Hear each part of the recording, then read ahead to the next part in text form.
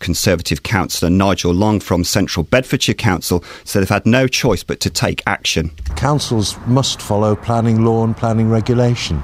This is well outside of planning regulation, so we're obliged, as we are in all cases of unlawful development, to act on behalf of all of our residents and issue enforcement notices. Buckinghamshire Healthcare NHS Trust could be placed under new management. It's part of a plan being announced by the Health Secretary Jeremy Hunt today. The trust was one of 11 put into special measures after being found to have higher than average mortality rates. Here's our health correspondent Adam Brimlow. In July, the NHS Medical Director, Professor Sir Bruce Keogh, reported failings at 11 hospital trusts. They were ordered to make improvements and promised extra support. Drawing on the idea of superheads to turn around failing schools, managers from successful hospitals will be given contracts to improve these trusts, with bonus payments if they raise their ratings and lift them out of special measures. The government says rather than paying expensive management consultants to write reports about the problems, these contracts will give NHS leaders the time and incentives to fix them. An Indian restaurant has been closed down in Stevenage High Street because of an infestation of German cockroaches. Health inspectors found the bugs in food equipment, takeaway packaging and in open containers of food at the Marja Harar. It will stay closed until officials are satisfied it's no longer a risk to the public. Protests against plans to privatise large parts of the probation service are taking place this lunchtime. The National Association of Probation Officers said it will compromise public protection. Our political reporter Paul Scoynes has more. There'll be protests by NAPO and Unison representatives in Luton, Bedford, Stevenage, St Albans, Watford and Chesham today. In January this year, Justice Secretary Chris Grayling said security firms and voluntary groups would manage probation on a payments by results basis. The government will offer £500,000 to voluntary and community sector groups to help them prepare to bid for probation contracts.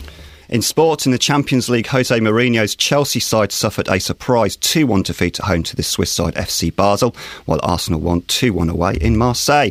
And the weather, mist will clear this morning. There should be some sunny spells, but perhaps the odd isolated shower later. There'll be a top temperature of 16 degrees Celsius. That's 61 degrees Fahrenheit. And don't forget, you can get all your latest news and sport online at bbc.co.uk/3counties. Bear with me, I'm having one of Roberto's stale Jaffa cakes. Hang on a second. Very dry mouth now. That's why you told me to take the top two, isn't it? Because they would be stale. Wow. I see. Morning, this is Iain Lee, BBC Three Counties Radio.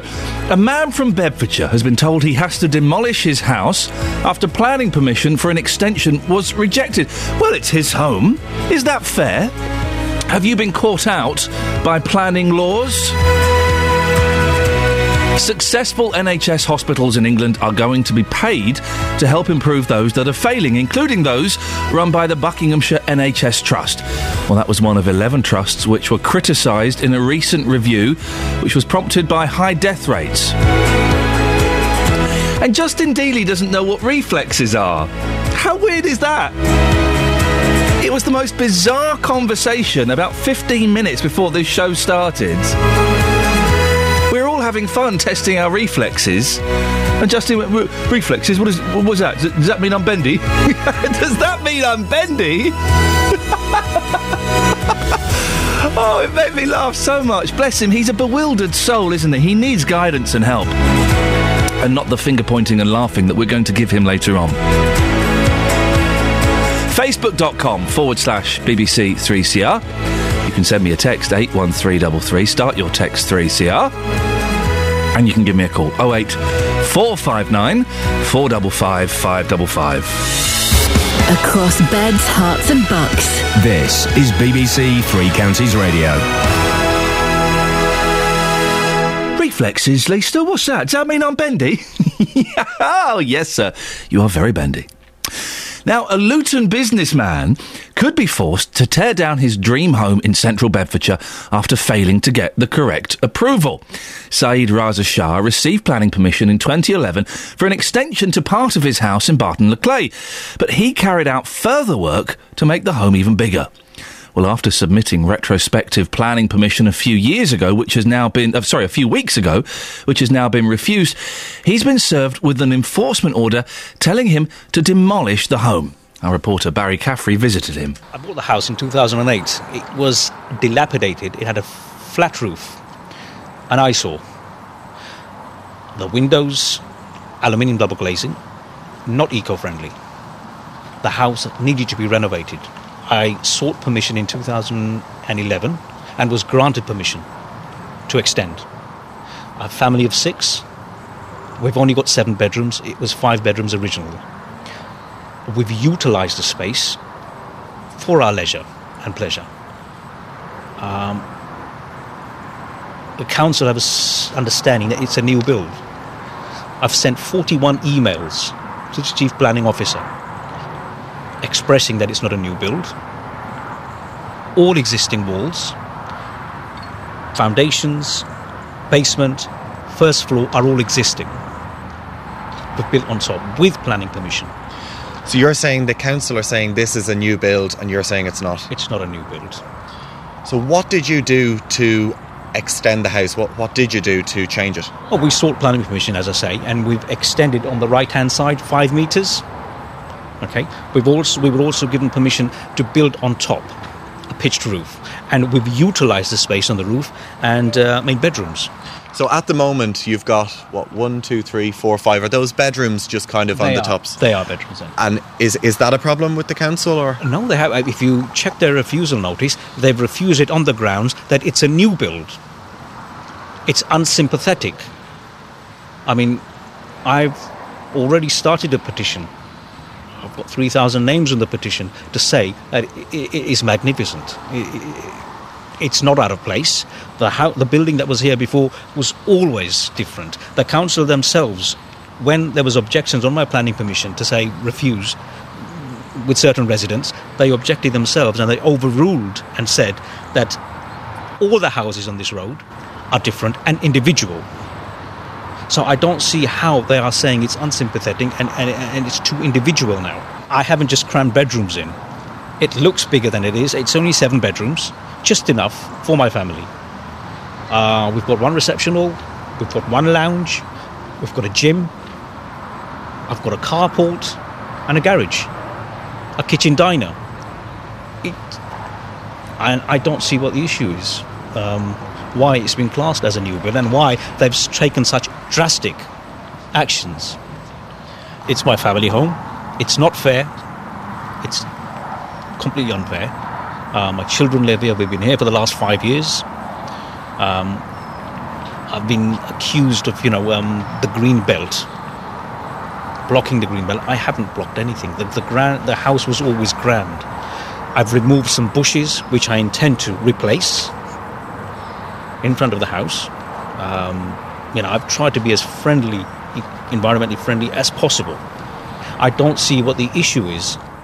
Well, that was Saeed Raza Shah speaking to our reporter Barry Caffrey. We're going to put the pictures of the house, the before and after, up on the Facebook page. We're just having a few technical problems. We've forgotten the password. That's what it is. We can't remember the password to get on there. They'll be up there shortly. I'll let you know when they are, because I'm keen to get your views on this. Have you fallen foul of planning application laws? They're tough. They are tough. When we got some work done on our house, the planning application, and there's the other one as well, the guy that comes round and has a look inside, he wouldn't pass it until we'd changed the light bulbs inside.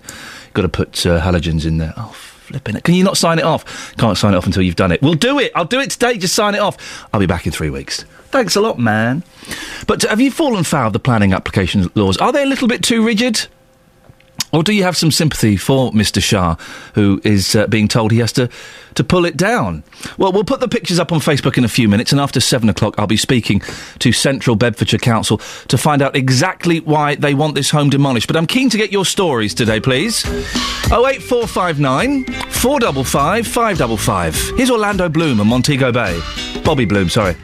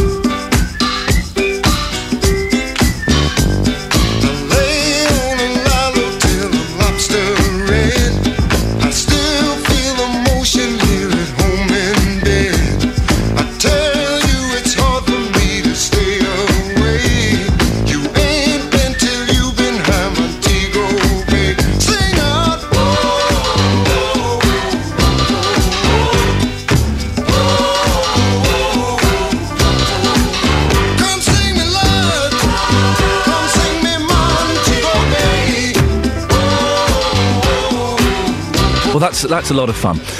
It's a fun track, isn't it? I can imagine people really enjoying that at, I don't know, a party or something. Yeah, having fun, having a few drinks and dancing. 08459 455 555. Phone up and let me know your problems or otherwise you've had with planning applications. Those rules are very, very rigid. You have to tell them exactly what you're going to do. And if it's a significant change to the structure of the house, you have to get someone out from the council every few weeks, every couple of months, to have a look at it and make sure that you and your builders are sticking to your plans. Them's the rules. They were going to soften the rules, weren't they? Did that happen? Is that going to happen where basically you could kind of build what you wanted without necessarily getting planning application? I've exaggerated slightly, but you could build longer and further without planning application, I think. 08459 455 555. It is frustrating when you're dealing with the council and the metaphorical red tape, and all you want to do is make your house a bit bigger and a bit nicer and a bit smarter, in your opinion. But I guess those rules are there for a reason. It's there to protect the environment. It's there to protect your neighbours. It's there to protect the look of the street. What dealings have you had when it comes to planning application? 08459 455 555. Do you have any sympathy for Mr. Shah, who we heard from earlier, and we'll speak to a bit later on, in regards to what's happened to his property? We'll put the pictures up on Facebook soon. You can go and have a look there. Log in and keep hitting the refresh key. Huh? That's a fun way to spend a morning. Do that. Facebook.com/BBC 3CR. You can give me a call, 08459 455 555. Or you can send me a text if you want, 81333. Start your text 3CR. This is Iain Lee on BBC Three Counties Radio. Let's get the latest travel news now. Here's Adam. Travel news for beds, cards and bugs. BBC Three Counties Radio. Roadworks on the M40 if you're making a journey past Junction 7 at Tame. They've got narrow lanes in both ways and a 50-mile-an-hour speed restriction. It's not causing too much trouble at the minute. Things look quite clear on the cameras and the speed sensor's not picking up any delays, and it's looking pretty decent then as you continue down the M40 past High Wycombe and toward London. In Beaconsfield, expect delays on the A355. It's been slow for the past couple of weeks because of a set of temporary traffic lights that are up for roadworks near Burnham Road. They're doing a couple of sets of works down that stretch of the 355 coming down toward the A40. Looking in St Albans and Hatfield Road, auto main work on the A1057. It's at the Ashley Road junction, but good news because they're hoping to have that finished later today. Yay! Clockwise. It's starting to get quite busy as you go into the roadworks section round Enfield, and on the trains, First Capital Connect, delays of up to 10 minutes, Cambridge to King's Cross because of a signalling problem up at Cambridge. Adam Glynn, BBC Three Counties Radio. Thank you, Adam. Right, 6:15. It's Thursday, the 19th of September. I'm Iain Lee. These are your headlines on BBC Three Counties Radio. A house in Bedfordshire could be demolished because the owners did not get correct planning permission. Buckinghamshire Healthcare NHS Trust could be placed under new management. It's part of a plan being announced by the Health Secretary Jeremy Hunt today. In sport, Chelsea suffered a surprise 2-1 defeat to Swiss side FC Basel in the Champions League, while Arsenal won 2-1 in Marseille. Coming up, probation officers across Beds, Herts and Bucks will protest today over fears the service is about to be sold off to private companies by the government. We'll also be finding out, well, does Justin Dealey have reflexes? BBC Three Counties Radio.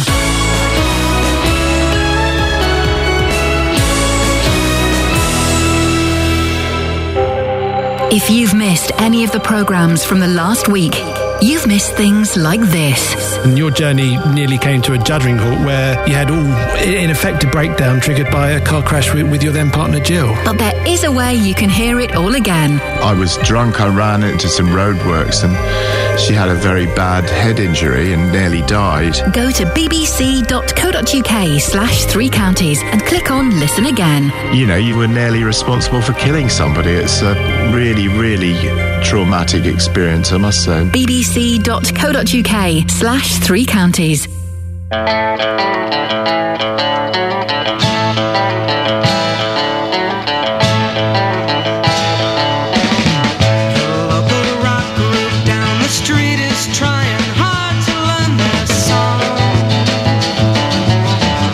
Serenade the weekend squad who just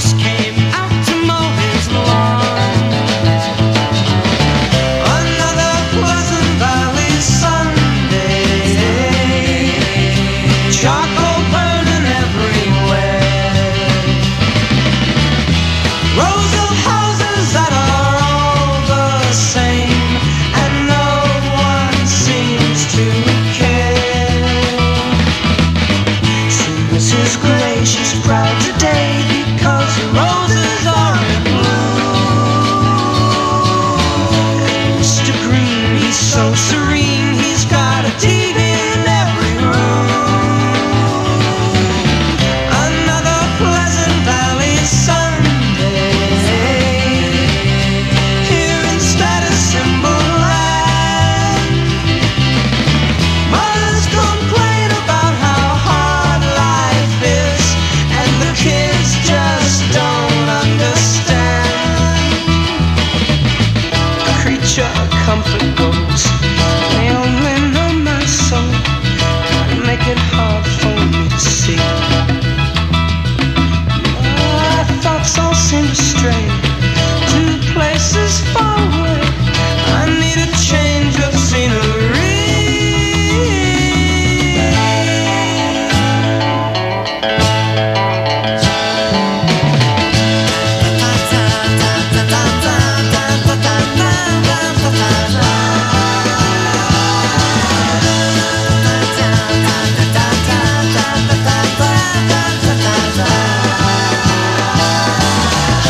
Another Pleasant Valley Sunday.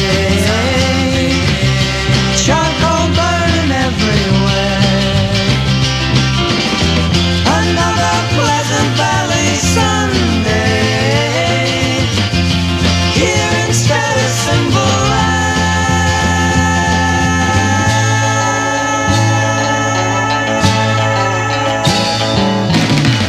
Another Pleasant Valley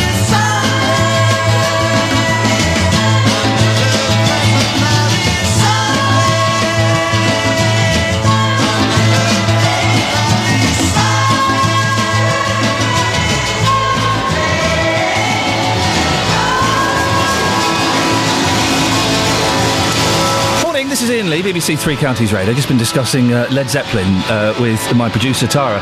She's very upset they're not on Spotify. I kind of went, huh? So? Who's losing out? Not me. Not me. I don't know any Led Zeppelin songs apart from the one that goes... Are you a big fan of Led Zeppelin, Justin? Stairway to Heaven, absolute classic, yes. As you know, I've never heard Stairway to Heaven, and it's my life's ambition is to never hear it as long as I indeed live. Well, you're a muppet. Well, no, that's really inappropriate. But I'm trying to find... I haven't got the echo. Someone's taken my echo. The only one I know is the one that goes...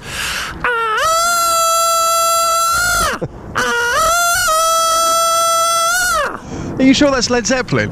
Is it? Well, who is it then? I don't know. I need the echo to so you'd appreciate. Oh, hang on, here we go. Here we go. Hang on.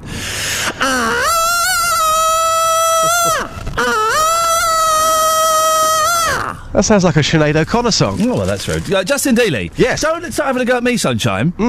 We were having fun with our bodies in the office earlier on. Yes. It's the BBC, that's what we do. And for some reason, we were also, several of us, myself, producer Tara, and Kelly Betts, were sat there with our legs crossed, and we were playing reflexes. We were playing with our reflexes, and where one of us hits the other one on the knee, and the leg involuntarily spasms and kicks up. That proves you are alive. I turned to you, Justin, and I said, Justin, in a joking fashion, have you got reflexes? You went, huh? Have you got reflexes? Have you got reflexes? What do you mean? Does that mean I'm bendy? How could you not know what reflexes are? Every single person has got reflexes, surely. I mean, surely blinking, sneezing, these sort of things, they are reflexes. So I thought it was some sort of joke. I thought you wanted me on the floor in that position again. You Googled that, didn't you? No. Did you Google that? No. You did, because you didn't have a clue what it meant 35 minutes ago. But a reflex is surely where you just move your body and you bend. Hence the question, am I bending? It's got nothing to do with bending. Bending is not in any way and by the way, dear listener, we are this short of content that I'm arguing reflexes with Justin Dealey. Bending is not in any way connected with reflexes. But when you whacked my leg, yes, my reflexes kind of bent, and my leg went up and down and moved around. Right. What I want you to do today, Justin, there are two things I want you to do. The first thing I want you to do is I want you to ask people if they've got reflexes. Yep. And then test their reflexes. There are three things I want to do. Okay. I want you to ask people if they've got reflexes. I want you to then test their reflexes. And then I want you to do a thing about TV remote controls a bit later on. We'll get to that later. I mean, are we good to do this, you know, touching people live on the streets? Well, you've signed a health and safety, haven't you? No. Yes? No. Say yes. Yes. There we go, you see. Listen, it's fine. In the new openness of the BBC, yes, we can do it as long as, you know, you know the rules. So, can you go and just make sure everyone's got reflexes and test them for me? Yes, I shall do that for you, sir. No problem. Justin Dealey, speak to you later on. Thank you, Ian. Ta-ta. Call 08459 455 555. BBC Three Counties Radio. He didn't know what he so Googled that. Does that mean I'm bendy? Probation officers across Beds, Herts and Bucks will protest today over fears the service is about to be sold off to private companies by the government. The Justice Secretary says he wants 70% of the probation service to be run by companies like G4S and Securicor, as well as voluntary groups. The officers say that could mean the service won't be as good and their jobs could be at risk. Well, Steph Whitehead is on the National Association of Probation Officers Executive Committee and is a rep from the Chiltern, Herts and Beds branch.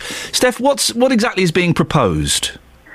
The proposal that's been made by the Secretary of State is that while the high-risk work remains within the public sector, the majority of work is carried out by new companies that haven't yet been created to work more cheaply, we think. This is a cost-saving exercise rather than something that's going to be more effective.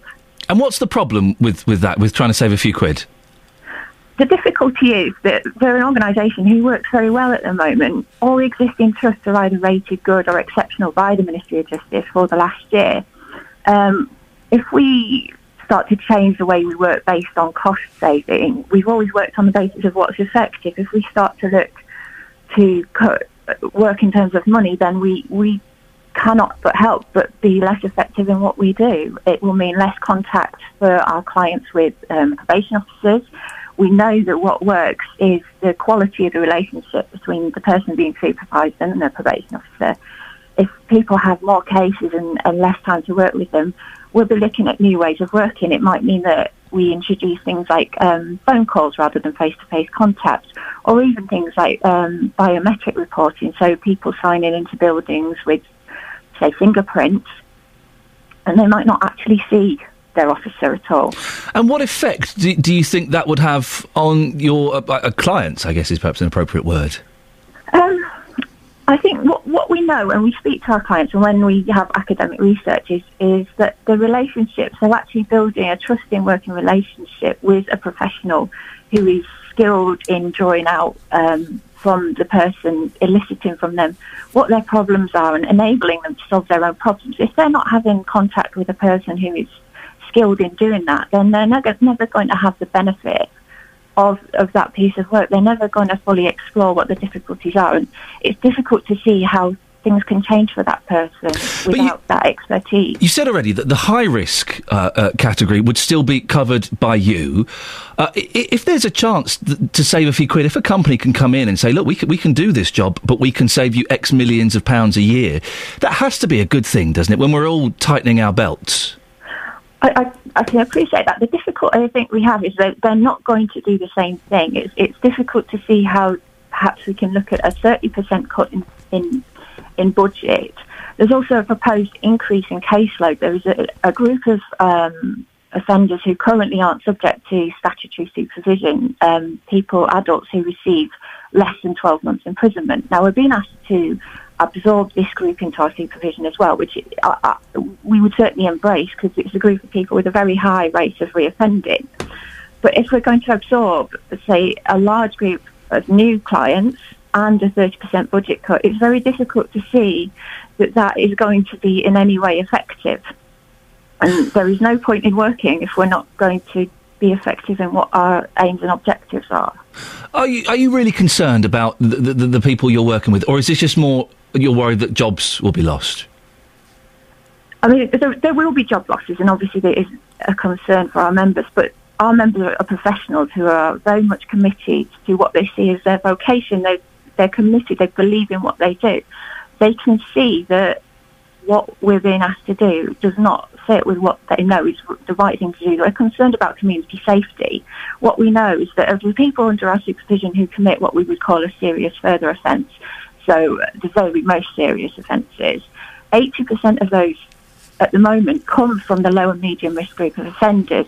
And what this split is intending to do is shift all the expertise in managing risk into the public sector, which leaves a real vulnerability in the 80% or 70 or 80% of the caseload where a lot of these serious further offences come from are being managed by people who don't have the expertise in the same way as the people being shifted across. Steph, what form is this protest going to take today? Today we're having lunchtime protests outside offices. We'll be having officers out on the street explaining exactly why we're so concerned. And if anybody wants to learn more, please get yourself down to your local probation office at lunchtime and go and speak to our colleagues and find out from them exactly what their worries are and exactly what they think about this. Steph, thank you very much for your time. Steph Whitehead is on the National Association of Probation Officers. 08459 455 555. I've been informed that the house we were speaking about 25 minutes ago, that, the owner, Mr. Shah, has said that he needs to take down because he breached building regulation rules. Well, there are photos of that house on the Facebook page now, so go and have a look at facebook.com/BBC3CR and have your say. Do you think it's right that he's been told to take it down, or do you think the council are being a little bit unfair? 6:29, you're listening to Iain Lee on BBC Three Counties Radio. Let's get the travel news now with Adam. Travel news for beds, cards and bugs. BBC Three Counties Radio. Still some delays for First Capital Connect services this morning, up to 10 minutes worth from Cambridge to King's Cross. It's a signalling problem up at Cambridge. All lines have opened, but trains could still be delayed heading to and from Cambridge this morning for the time being. Roads, well, they're looking decent. No delays that I can see on the speed sensors as you make your way along the M1. It's nice and clear on the cameras for the A1M past Hatfield and Welwyn Garden City, and no trouble on the M40 either. M25, though, is starting to slow into the roadworks. It's quite busy already anti-clockwise at junction 25 Enfield toward 24 at Potters Bar. No other issues on the trains, though. No delays on the tubes if you're making your way toward London. Adam Glynn, BBC Three Counties Radio. Thank you, Adam. I do suggest you go and look at this house on Facebook. I've just seen it for the first time. It's quite a difference. Facebook.com/BBC3CR. We'll read out some of your comments in a bit. It's 6:30. Let's get the news and sport now with Richard Williams. Across beds, hearts and bugs. This is BBC Three Counties Radio.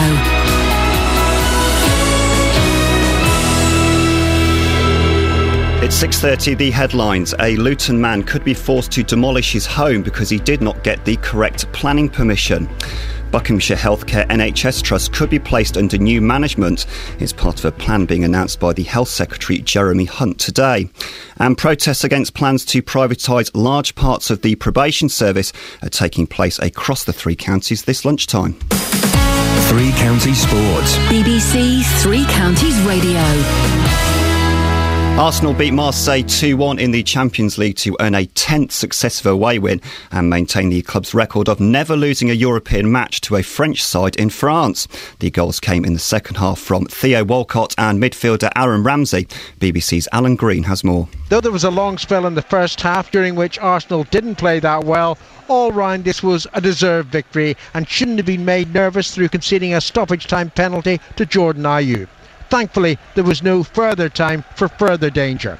Both Arsenal goals came in the second half, a poor header by defender Morel being suitably punished by Walcott's fierce volley. Then Ramsey, who quietly played as well as anybody else in Arsenal colours, shot home from 20 yards. And Mandanda also made several good saves. A satisfying start for Arsenal. Jose Mourinho says he accepts responsibility for Chelsea's surprise 2-1 home defeat by Basel in the Champions League. The Swiss side came from behind at Stamford Bridge to record their first ever win in England, but Mourinho still believes his side will finish top two in the group. The objective of finish top two in the group phase and to go to the next stage of the Champions League is an objective that, of course, is not lost, far from it, and is an objective that we are going to fight for. And is an objective that I believe very, very much that we are going to achieve. MK Dons chairman Pete Winkelman says the latest plans for more retail development next to Stadium MK won't mean a windfall for the football club. Crown Estate are funding a £25 million leisure complex at MK1. They're also buying the fitness centre there for £7 million, but the Dons chairman says although this will help the football side of the business, it won't mean big money transfers. Over the last few years during the recession, we've had to run much heavier banking, to make sure that we could keep delivering everything that we've promised at the stadium and cover the football club losses and everything else. So it's gone into reducing the debt levels of the business, which just makes us a little bit bit more competitive and a little bit more able to cope with the twist and turn that the football will no doubt throw us over the next 12 months. Cycling, and Sir Bradley Wiggins leads cycling's Tour of Britain going into the 5th stage today. The 177-kilometre ride through Wales finishes in Caerphilly. Mark Cavendish won yesterday's 4th stage in a sprint finish. There's more at 7. Call 08459 455 555. BBC Three Counties Radio. Thank you, Richard. Coming up, we'll be asking, what do you call your remote control? And we'll also be talking about hydrogen cars. Ooh, the future today. But before that, some of the best NHS trusts in England are to be partnered up with 11 failing trusts, including the one that covers Buckinghamshire, as part of a plan to turn their management around. The Health Secretary, Jeremy Hunt, will give more details later of how he hopes to deal with the trusts, who will put into special measures over concerns about higher than average mortality rates. Well, I'm joined by our political correspondent, Paul Rowley. Paul, good morning to you. How significant is this move? It's a shift in thinking. The inquiry, which was conducted after the scandal at Stafford Hospital initially, found major failings in 11 hospitals, of which, of course, one was in Buckinghamshire. Part of the problem in many of these hospitals is mediocre management. People on 6-figure salaries and yet no experience really on the ground in those hospitals. Not doctors or nurses. They're just some university-educated management consultants in many respects. When this has happened in the past, they've brought in people from this managerial class, as it were, to try to sort out the mess. The argument is it has failed. They may have the right academic qualifications. Few, Iain, have got medical qualifications. So the intention is to train out the brightest doctors, the brightest nurses who know the problems on the ground or by the hospital bedside, and get them in place. It's a similar idea to what's happened in the past in schools, where successful head teachers take over less successful schools. Does this amount to a change of policy? It does. There still will be, in some cases, some from the managerial class, as it were. But the aim is to get high-flying doctors this extra experience. Now, a lot of them may not want to do it. They want to be doctors and save people's lives. They don't want to be running around and looking at budgets and the like. So, you may find that a lot of people don't want to do this, even though it could be highly paid. But there will be a new leadership academy set up. I suppose it's a bit like a fame academy for doctors. Jeremy Hunt, the Health Secretary, is looking to recruit about 50 doctors and nurses initially. They'll be on a kind of fast track. The scheme will be introduced next spring. The successful applicants will spend, say, a month in the classroom initially over here, then 6 months on the ground in a trust, and then they're talking about having 2 months of leadership training, maybe in places like Harvard, where the best of the American presidents used to go over the years. That's still under negotiation, I'm told. But what they really want to do is to get somebody on the ground, frankly, who knows what they're talking about and just doesn't know what looks in the balance. Do we know if doctors are welcoming this? Because, to be honest, I'd rather have the doctors, fixing people. That's the problem, and I think it's, this is a concern that many have. If you get a top doctor in one hospital, going to a failing hospital, say, hang on a second, he's ours, we want him. And that's the thing. And Labour is saying, why are you sending these people, abroad, for example, to Harvard? That's another argument. Now, I suppose there are a lot of holes in this, but the argument is, look, we have failed in the past, and people have moved around on top salaries from one trust to another, from one failing trust to another. This has to be addressed. So it's a new idea in many respects, but as you rightly say, I suppose it happens in management, doesn't it, Iain? Everybody wants to be on the radio or the telly. They don't want to be a manager in broadcasting, let's be honest. No, they don't in the slightest.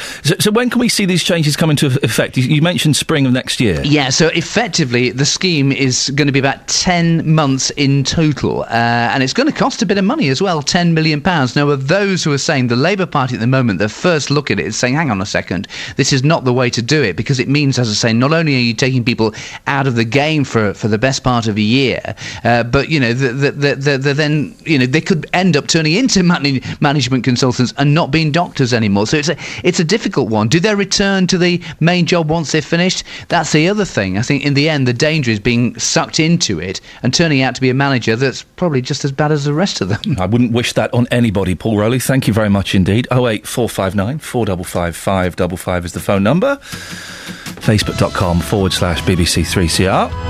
What do you call your remote control? And there is a reason for this question. Have a think about it and I'll explain all in a second. Well, I know a man with nothing in his hands, nothing but a rolling stone. He told me about when his house burned down and he lost everything he owned. He lay asleep for 6 whole weeks. They were gonna ask his mother to choose. When he woke up with nothing, he said, "I'll tell you something. When you're nothing, you've got nothing to lose." Now I got a hole in my pocket, a hole in my shirt, whole lot of trouble, he said. But now the money's gone, life carries on, and I miss it like a hole in the head. Oh, oh.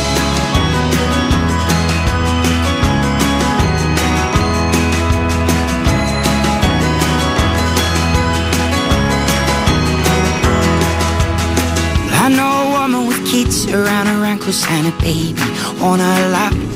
She said one day her husband went to get a paper and the never came back. Mortgage to pay and 4 kids to raise, keeping the world from the door. She said the world's just a puppy and the door's double locked, so why you gotta worry me for? 'Cause he left a hole in my heart, hole in a promise, a hole on the side of my bed. Oh, but now that he's gone, well, life carries on, and I miss him like a hole in the head. Well, sometimes you can't change and you can't choose,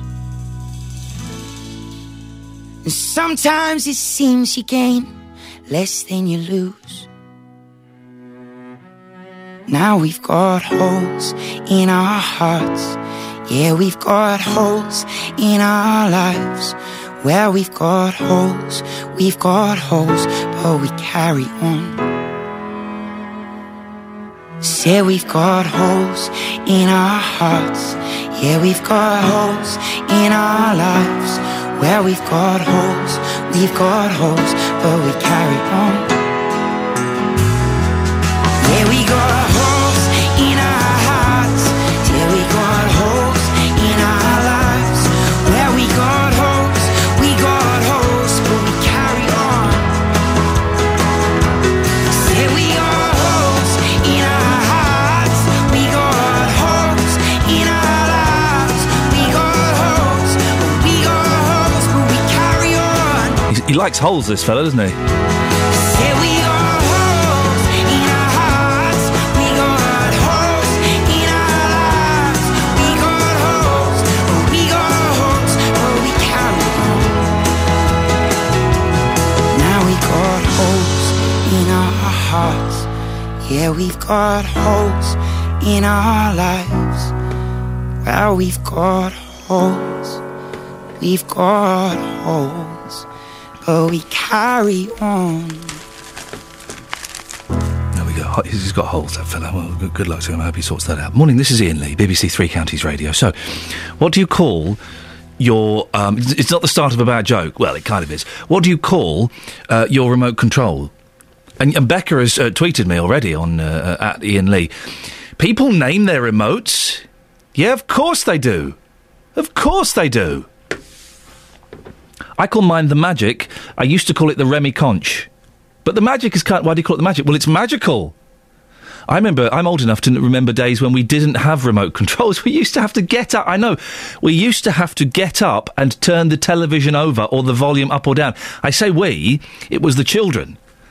My dad... Iain, turn the telly over, son. Oh, Dad! Turn the telly over! Or he would hit me. That was the 70s. I say hit me. It wasn't, he didn't get his belt off or anything. Give me a slap around the... Those are the 70s, guys. You are so lucky, you youngsters. Well, it's in a few of the newspapers today.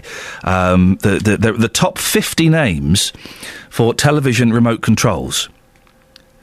Well, I'll pick a couple at random. I'll do the top 10 a little bit later on. But I'm keen to know what yours are. 81333. Start your text 3CR. What do you call your remote control? Here's a couple. At 50, Trevor. Well, that's just ridiculous.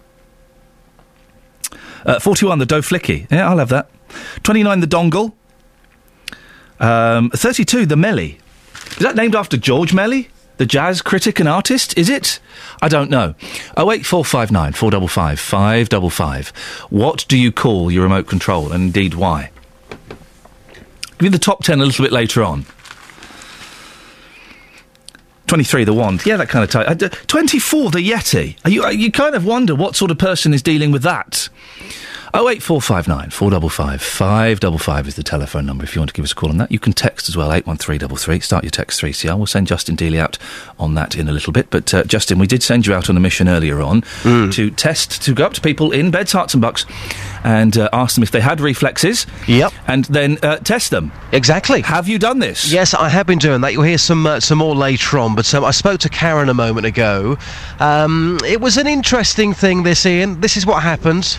Hey, good morning, Karen. How are you today? I'm good, thank you. Fantastic. What are your reflexes like, Karen? Good, I think. Yeah? I think so. It's a bit early, though. It's very, very early in the morning. Now, if I was to touch your leg, can I just confirm again that you're not going to sue the BBC? No, I'm not going to sue the BBC. Yeah, these are tough times right now. Yeah, there are people around. It's okay. Okay, so I'm going to touch your leg, and let's see what happens next. Here we go. I'm going to test your reflexes. Okay. Here we go. Just below the knee. Yes.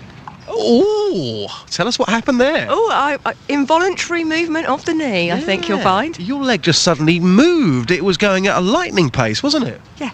So your reflexes are pretty good then? Yeah, definitely. Fantastic. Thank you very much. Look out, Luton. There you go, Ian. Reflexes good so far on the streets. What I heard...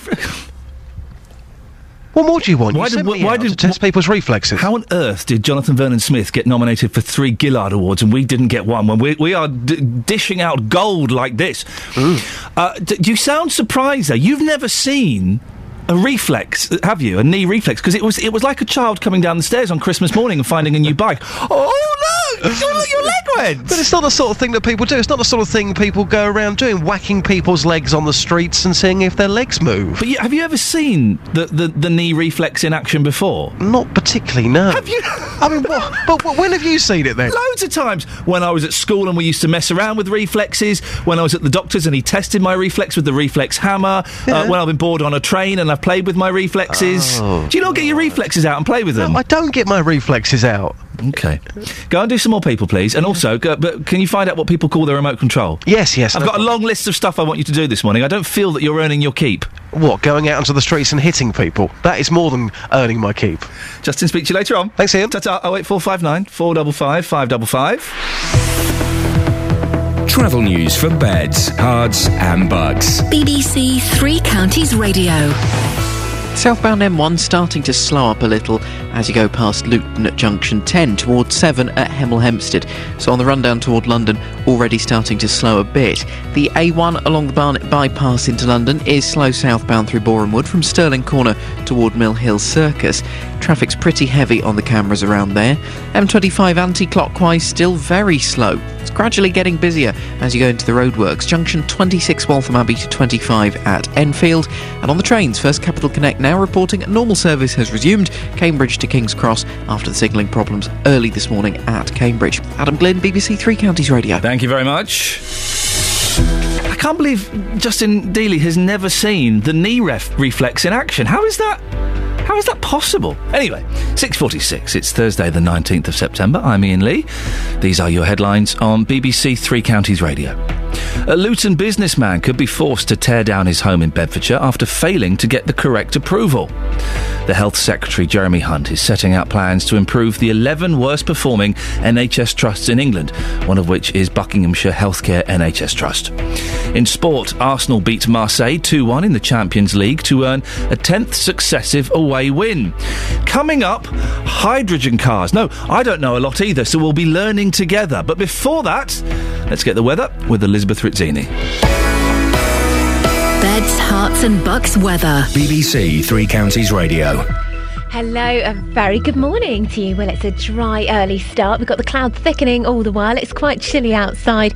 We are going to see a bit of wet weather a bit later on through the morning and into the afternoon. It's pushing in from the northwest. It'll probably be with us through the mid-morning, perhaps for some northern areas, actually over the next couple of hours or so. Now, most of today's rain is going to be really very light and patchy.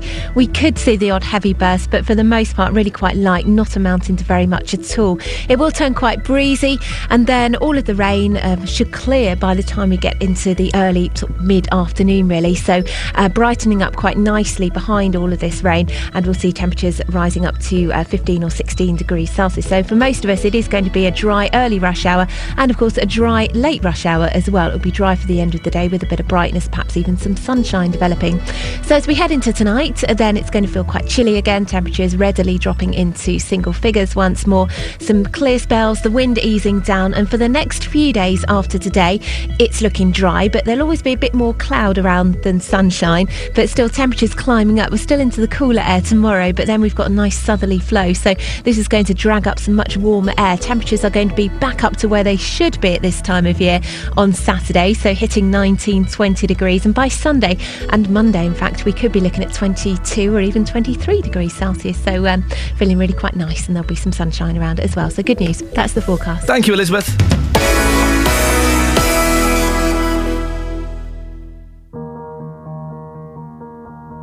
Take it all back, all that I said, it comes out too fast. So I just couldn't help the way that I felt. I started the fire, watching you walk, I followed you there. Standing too close, it's hurting. I pictured the words, the warmth of your breath. I started the fire, it's burning. And it feels like jealousy. And it feels like I can breathe. And I'm on down on my knees. And it feels like jealousy. Seeing a light, a face in the crowd. My lonely heart is racing, and my whole world is under attack. What kind of love am I facing? Is it me that you want? Is it me you can have? Can you give me an answer? I'm tired of waiting. I'm tired of thinking. And it feels like jealousy. And it feels like I can breathe. And I'm on down on my knees. And it feels like jealousy. Oh, oh, oh.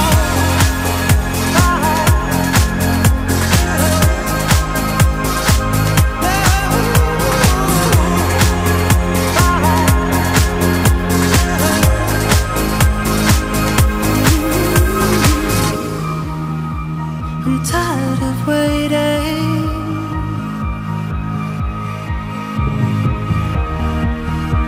I'm tired of thinking.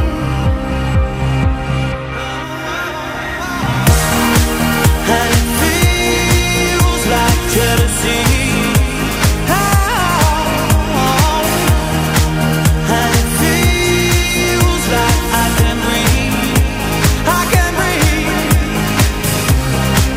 And I'm down on my knees. Oh, and it feels like jealousy. Morning, this is Iain Lee, BBC Three Counties Radio. Is it too expensive to go green? Well, one of our MEPs has been test driving a car powered by hydrogen fuel. Vicky Ford seems to be quite smitten by the idea and is now calling for more EU funding into scientific research into it. Cars made by Toyota will be on the market by 2015, costing, get this, between £30,000 and £60,000. I'm fine, thanks very much. Would you pay that much for one? Well, Vicky joins me now. Morning, Vicky. Morning. It's a lot of money, isn't it? They are a lot of money, and I am not expecting these cars to replace my Vauxhall Astra tomorrow. But I do think it's one of those things that for the very long term, sort of 20, 30 years ahead, we need to make sure that we are still in the game when we're looking at research and development. And it's expensive sometimes for a country like the UK to lead in something that's so long term, which is why we are involved in some of these international projects. Some of that happens in Hertfordshire. There's University of Hertfordshire, some in Bedfordshire. I've seen projects at Cranfield, and obviously at Millbrook we test them. Well, but you say Britain are leading, but Toyota's not British, is it? No, what we've seen, for example, in the Olympics last year, there was a London taxi that was hydrogen fuel cells. That was developed at Lotus with a small company. There's a company, actually, an American company called Tesla, which is now a $20 billion company and making money selling electric battery-operated cars. And again, Lotus, which is, our East Anglian company, is tied up with them, helping them. Electric cars have been around for ages, of course. They've not really taken off, have they, in this country, or the three counties in particular? Again, it's one of those things that I think that we're never expecting them to replace fully in the short term our diesel and petrol cars, but in the long term, they are investment that we need to make, because we need to look at alternative fuels for the future, and this is all part of learning what could be different alternatives. There are plenty of people who use them because the recession people have been replacing cars not as quickly as one might have thought pre-recession. But as I said, Tesla, this American company, is now selling so many of these things at $70,000 a car, cheapest model, that they're making money. So clearly there are some people, most of us can't afford that sort of price, but there are cheaper models out there as well. I could only afford two, and as long as one was red and the other was green. You've been driving this hydrogen car, Vicky. What's it like to drive? Hydrogen car, well, this feels like most electric vehicles, very quiet, very smooth to drive. So it felt more like driving that sort of electric vehicle than I would say like driving a diesel or a petrol car. But other than that, completely like any other car.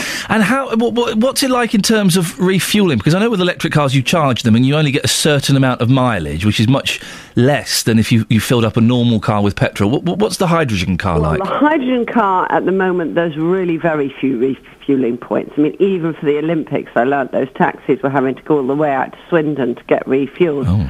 So there are very few, so that's why I'm saying we're looking decades ahead in the future here. But with the electric cars, there's obviously the problem that they can take quite a long time to recharge the battery.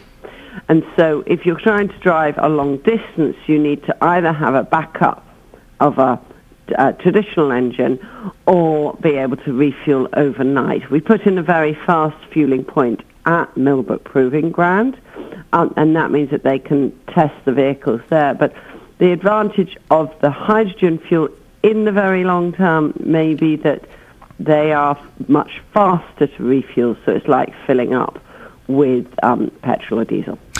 It's going to take a complete changing of our culture, isn't it, to encourage a significant number of people to move from petrol-driven cars to electric or even hydrogen cars. Do you think that's ever going to happen? I think, for example, in London, there is a place for battery cars. In our cities, there's places for battery cars. People who do short journeys find that that's useful. They get tax incentives. Let's think in my children's, when they've grown up, when their grandchildren are around, are we going to be in an era of less petrol, less diesel, less oil, and more nuclear energy? And if you have nuclear energy, you need to find places to store the electricity because you can't use it all at once, and you don't want to use it all at once. So therefore, storing the energy either through batteries or hydrogen may be the way forward. So I'm looking really, really into the future here and thinking this is the sort of investment. I'm talking about a couple of pence a year per person investing in this long-term research, and a lot of money coming from business too, and maybe thinking this is just one of those options you want to keep open for future generations. Vicky, thank you very much indeed. That's Vicky Ford, who has been driving a hydrogen car for a while now. She's one of our MEPs and has been driving this Toyota hydrogen car. If you want to buy one, wait a couple of years, about 60 grand. 60 grand! Flipping heck. I balked when I bought my Polo for 6,500. I balked at that. £60,000. If I had 60 grand, I think I could spend it slightly better than buying a hydrogen car. 08459 455 555 is the telephone number if you want to give us a call. Richard Williams, who's doing the news today, has just reminded me that there was a period in the late 70s and early 80s, going back to remote controls, when it used to be connected by a long cable.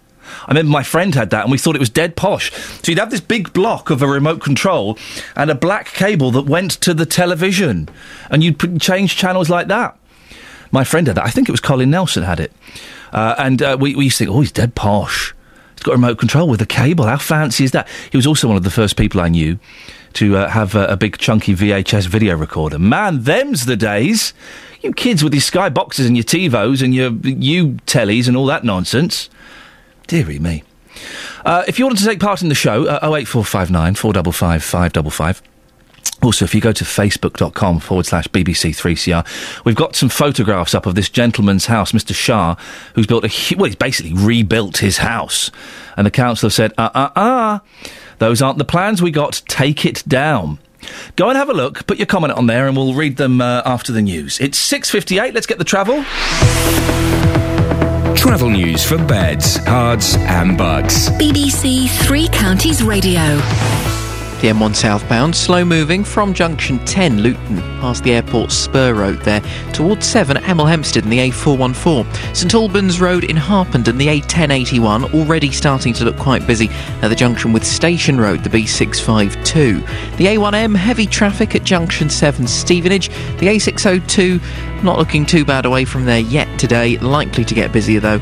A1 into London as you go through Boreham Wood, quite busy from Stirling Corner toward Mill Hill Circus. And on the M25, anti-clockwise, there's a patch of very slow traffic from Waltham Abbey to Enfield, junction 26 to 25, going into the roadworks.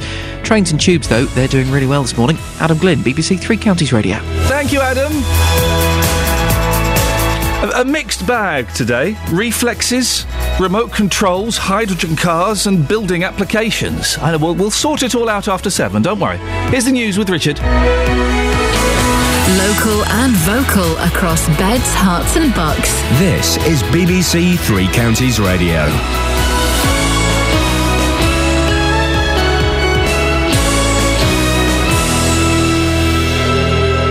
It's 7 o'clock, I'm Richard Williams. The headlines: home to be demolished in Bedfordshire, new measures for Buckinghamshire NHS Trust, and demonstrations against probation privatisation. BBC Three Counties Radio.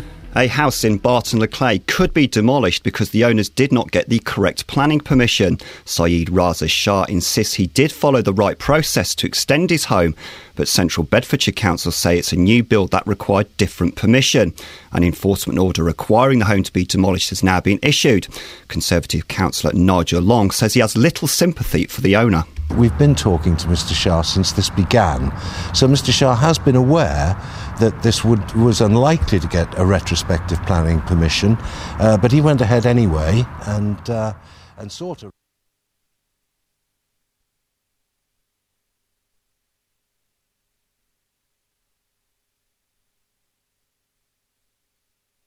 England's best performing hospitals are going to be paid to help turn around failing ones. The Health Secretary Jeremy Hunt will announce the plans later today. The idea is to support 11 NHS trusts, one of which is Buckinghamshire, which were criticised in a recent review, prompted by high death rates. A jury has been unable to reach a verdict in the case of a University of Bedford student accused of killing a teenager in a crash on the A1M. Theo Menzar was a passenger in her car when the accident happened. Lee Agnew reports. St Albans Crown Court heard that Shabazz Whitehorn was driving home to London with 3 others when her car left the motorway near Welwyn Garden City. 18-year-old Theo, a semi-professional footballer who had trials at Wycombe Wanderers, was pronounced dead at the scene. Miss Whitehorn pleaded not guilty to causing death by careless driving. The jury was discharged after they couldn't agree a verdict.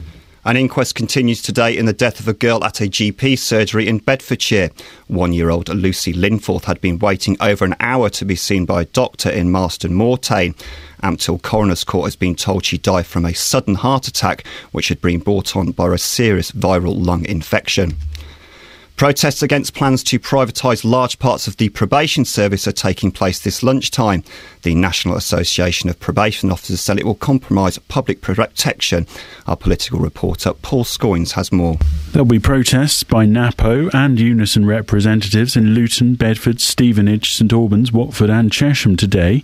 In January this year, Justice Secretary Chris Grayling said security firms and voluntary groups would manage probation on a payments by results basis.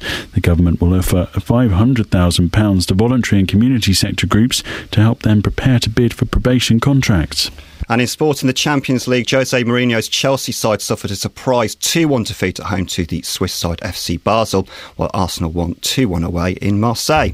Your weather, it will be mist clearing this morning. There should be some sunny spells, but perhaps the odd isolated shower later. There'll be a top temperature of 16 degrees Celsius. That's 61 degrees Fahrenheit. And don't forget, you can get all your latest news and sport online at bbc.co.uk/3 counties. Thank you, Richard. Morning, this is Iain Lee, BBC Three Counties Radio. Lots coming up on the show, as always, including a man from Bedfordshire has been told he has to demolish his house after planning permission for an extension was rejected. Well, is that fair? We're going to talk about that in the next few minutes. If you can, go to the Facebook page, facebook.com/BBC3CR. We have a picture of the house before and a picture of the house after. Go and have a look. Have your say, and we'll read out some of those comments a little bit, or you can give us a call as well. I'll give you the phone number in a bit. Successful NHS hospitals in England are going to be paid to help improve those that are failing, including those run by the Buckinghamshire NHS Trust. And also, Conservative MP Philip Hollowbone would like to see national service. Young people being forced to take a year out to do charity work, care for the elderly, or serve in the armed forces. Well, what do you think? It happens in other European countries. Would you like to see it here? Facebook.com/BBC3CR. Send me a text, 81333. Start your text 3CR. Or give me a call, 08459 455 555. Across beds, hearts and bucks. This is BBC Three Counties Radio. My initial reaction when the prospect of national service is introduced is, oh, no. But then part of me kind of thinks, it works. Well, some of my Greek relatives perform national service. I was going to say it works, but it's sort of quite corrupt. And if you know somebody in the army, or you know somebody in Parliament or local government, you get quite a cushy job. One of my cousins got to guard a museum for a year. I mean, really? We'll talk about that more, about that a little bit more in a bit. 08459 455 555. But before that, a Luton businessman could be forced to tear down his home in central Bedfordshire after failing to get the correct approval. Saeed Raza Shah received planning permission in 2011 for an extension to part of his house in Barton-le-Clay, but he carried out further work to make the home bigger. After submitting retrospective planning permission a few weeks ago, which has been refused, he's been served with an enforcement order telling him to demolish the home. Well, our reporter Barry Caffrey went to visit him. I bought the house in 2008. It was dilapidated. It had a flat roof, an eyesore. The windows, aluminium double glazing, not eco-friendly. The house needed to be renovated. I sought permission in 2011 and was granted permission to extend. A family of 6. We've only got 7 bedrooms. It was 5 bedrooms originally. We've utilised the space for our leisure and pleasure. The council have an understanding that it's a new build. I've sent 41 emails to the Chief Planning Officer expressing that it's not a new build. All existing walls, foundations, basement, first floor are all existing. We've built on top with planning permission. So you're saying the council are saying this is a new build and you're saying it's not? It's not a new build. So what did you do to extend the house? What did you do to change it? Well, we sought planning permission, as I say, and we've extended on the right-hand side 5 metres. Okay. We were also given permission to build on top, a pitched roof, and we've utilised the space on the roof and made bedrooms. So at the moment, you've got, 1, 2, 3, 4, 5. Are those bedrooms just kind of on the tops? They are bedrooms. Yeah. And is that a problem with the council, or? No, they have. If you check their refusal notice, they've refused it on the grounds that it's a new build. It's unsympathetic. I mean, I've already started a petition. I've got 3,000 names on the petition to say that it is magnificent. It's not out of place. The building that was here before was always different. The council themselves, when there was objections on my planning permission to say refuse with certain residents, they objected themselves and they overruled and said that all the houses on this road are different and individual. So I don't see how they are saying it's unsympathetic and it's too individual now. I haven't just crammed bedrooms in. It looks bigger than it is. It's only 7 bedrooms, just enough for my family. We've got 1 reception hall, we've got 1 lounge, we've got a gym, I've got a carport and a garage, a kitchen diner. And I don't see what the issue is. Why it's been classed as a new build and why they've taken such drastic actions. Well, that's Saeed Raza Shah speaking to our reporter Barry Caffrey. Go and look at the pictures on facebook.com/BBC3CR and give us a call. Let me know what you think. 08459 455 555. Well, I'm joined now by Councillor Nigel Young from Central Bedfordshire Council. Morning, Nigel. What's the problem here?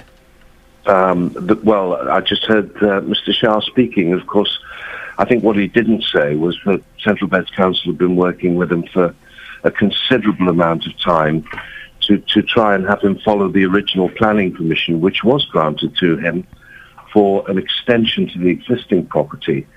And to get into context, the difference between the two properties, the granted planning permission increased the floor space by approximately 45%, and the building that's been constructed has increased the floor space by 200%. So we didn't just quickly refuse or without guiding Mr. Shah through this process.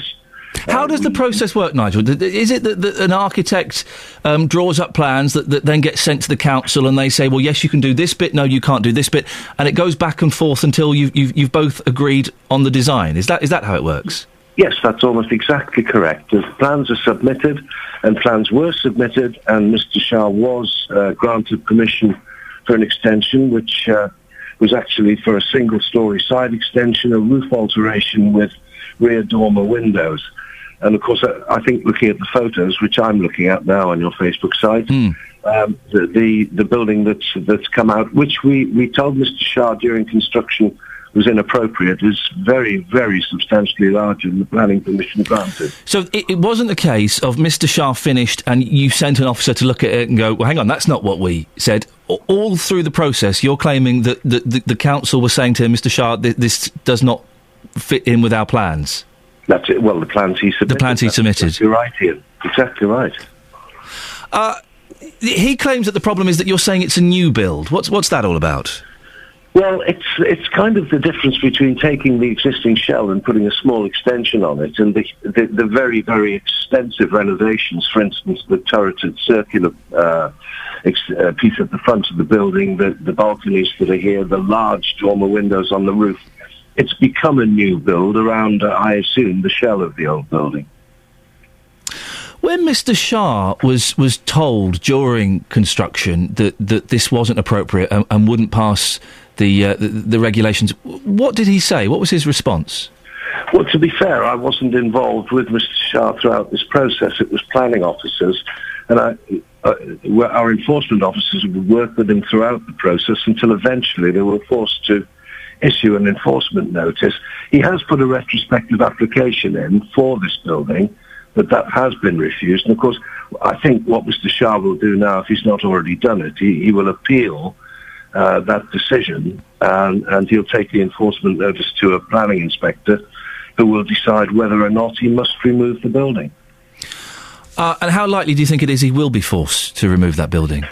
Well, planning regulations are quite clear about the size of extensions in the green belt. So you are allowed to extend in the green belt, but you can't extend much more than a certain amount, which I can't exactly remember, but 45% was acceptable extension in the Greenbelt, 200% is not.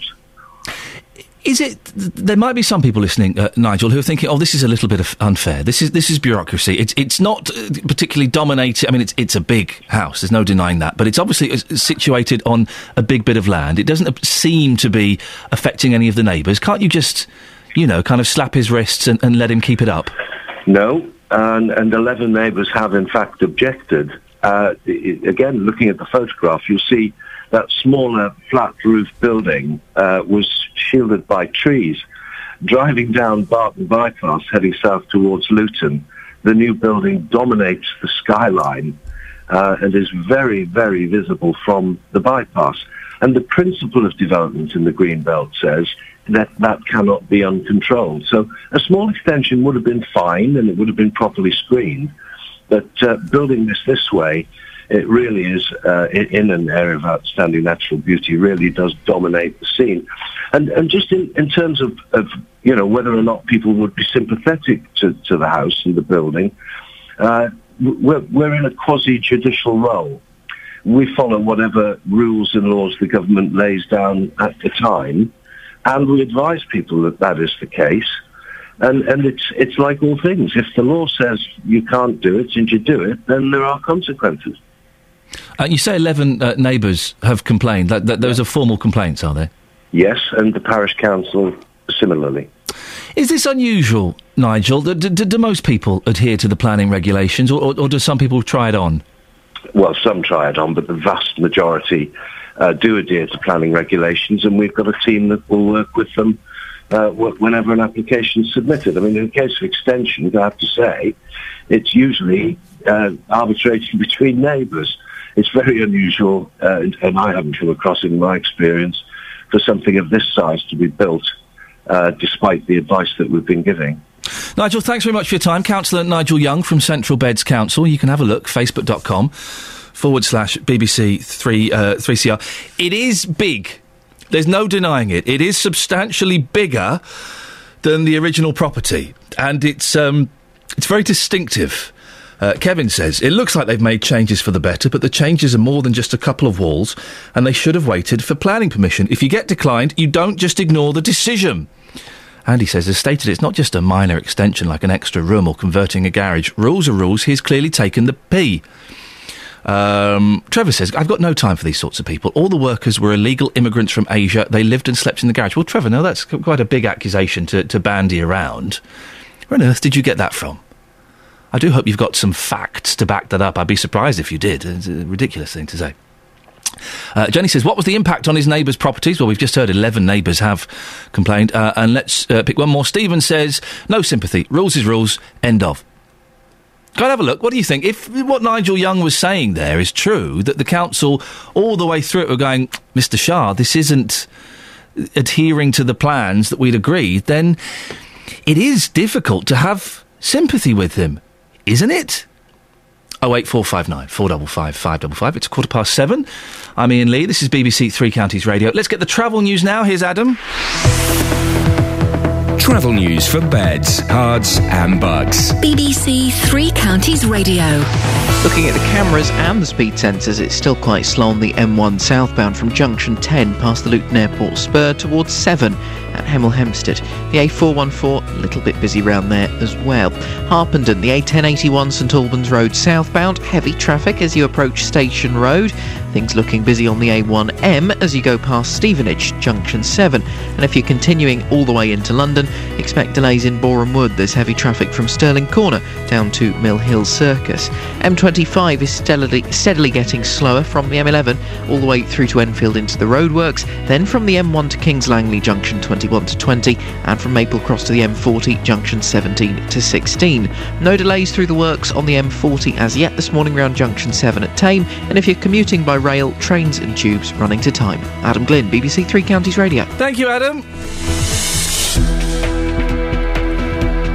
Right, 7:17. It's Thursday, the 19th of September. I'm Iain Lee, and these are your headlines on BBC Three Counties Radio.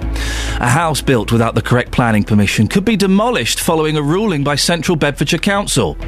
Buckinghamshire Healthcare NHS Trust could be placed under new management. It's part of a plan being announced by the Health Secretary Jeremy Hunt today. And in sport, Jose Mourinho says he's confident Chelsea will still qualify for the Champions League knockout stages despite their shock 2-1 home defeat to FC Basel. Coming up, what do you call your remote control? BBC Three Counties Radio.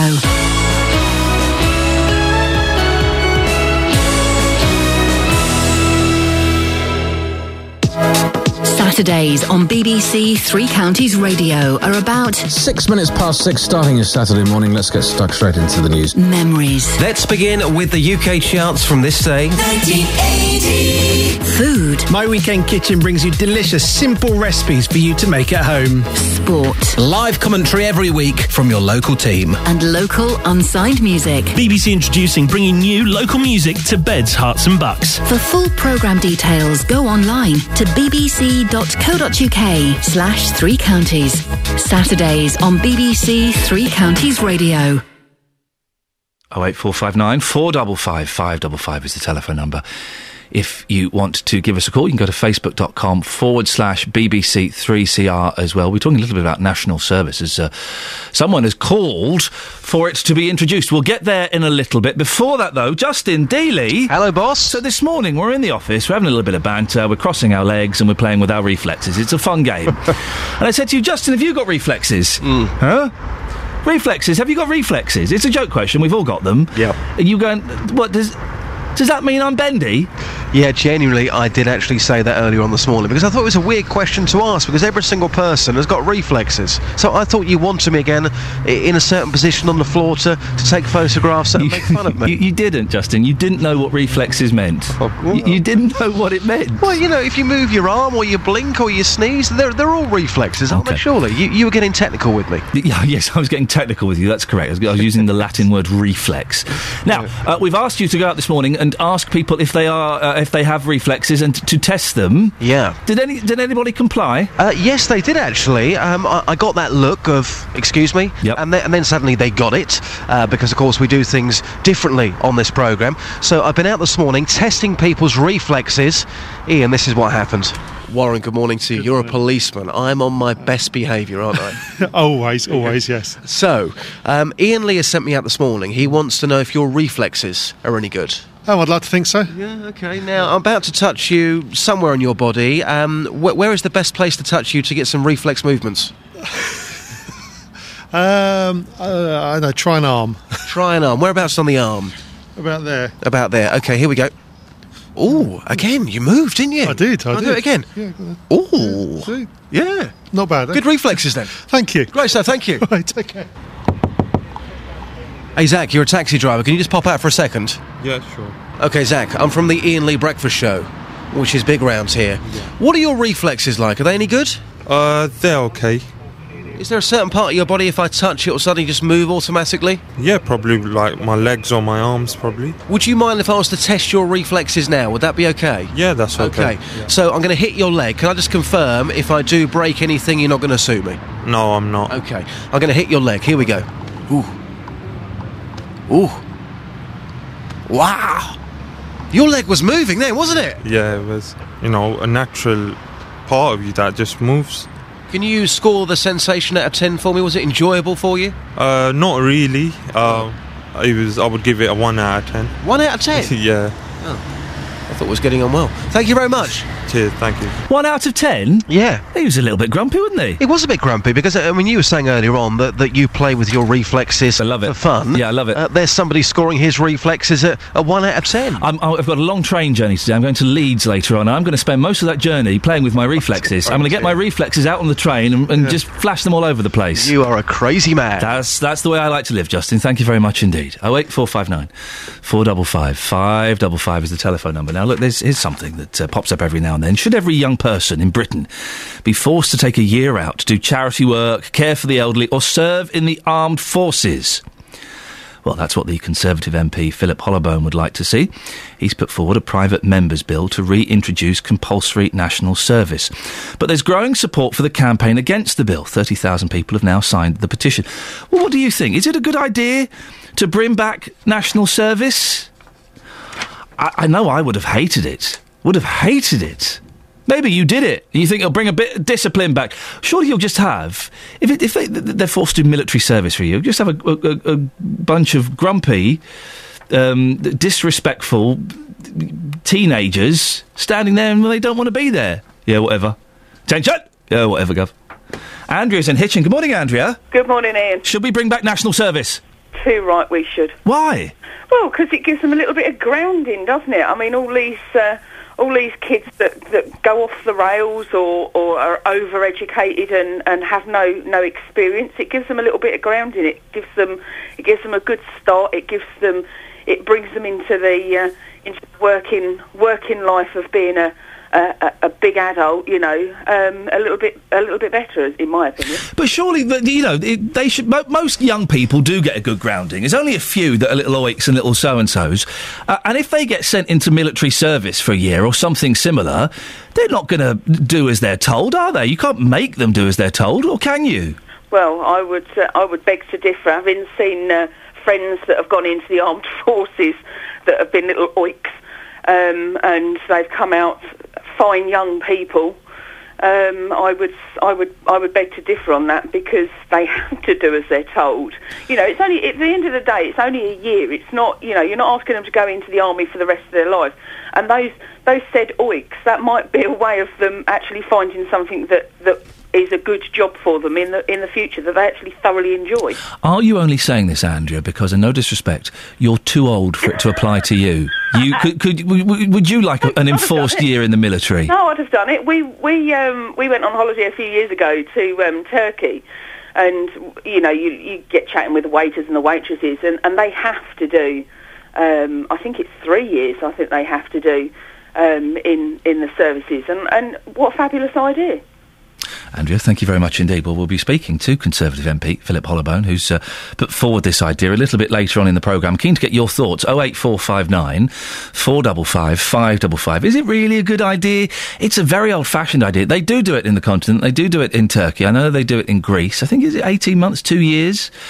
They do it in Israel, and Israel's a proper full-on military kind of service you have to do. You kind of have to think two things. Would you like to do it? And would you like your children to do it? And for me, the answer to both of those questions is no. No.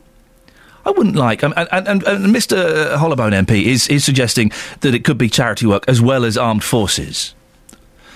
But a year of your life stolen from you, forced to work for the government, possibly in a military environment, I wouldn't like that.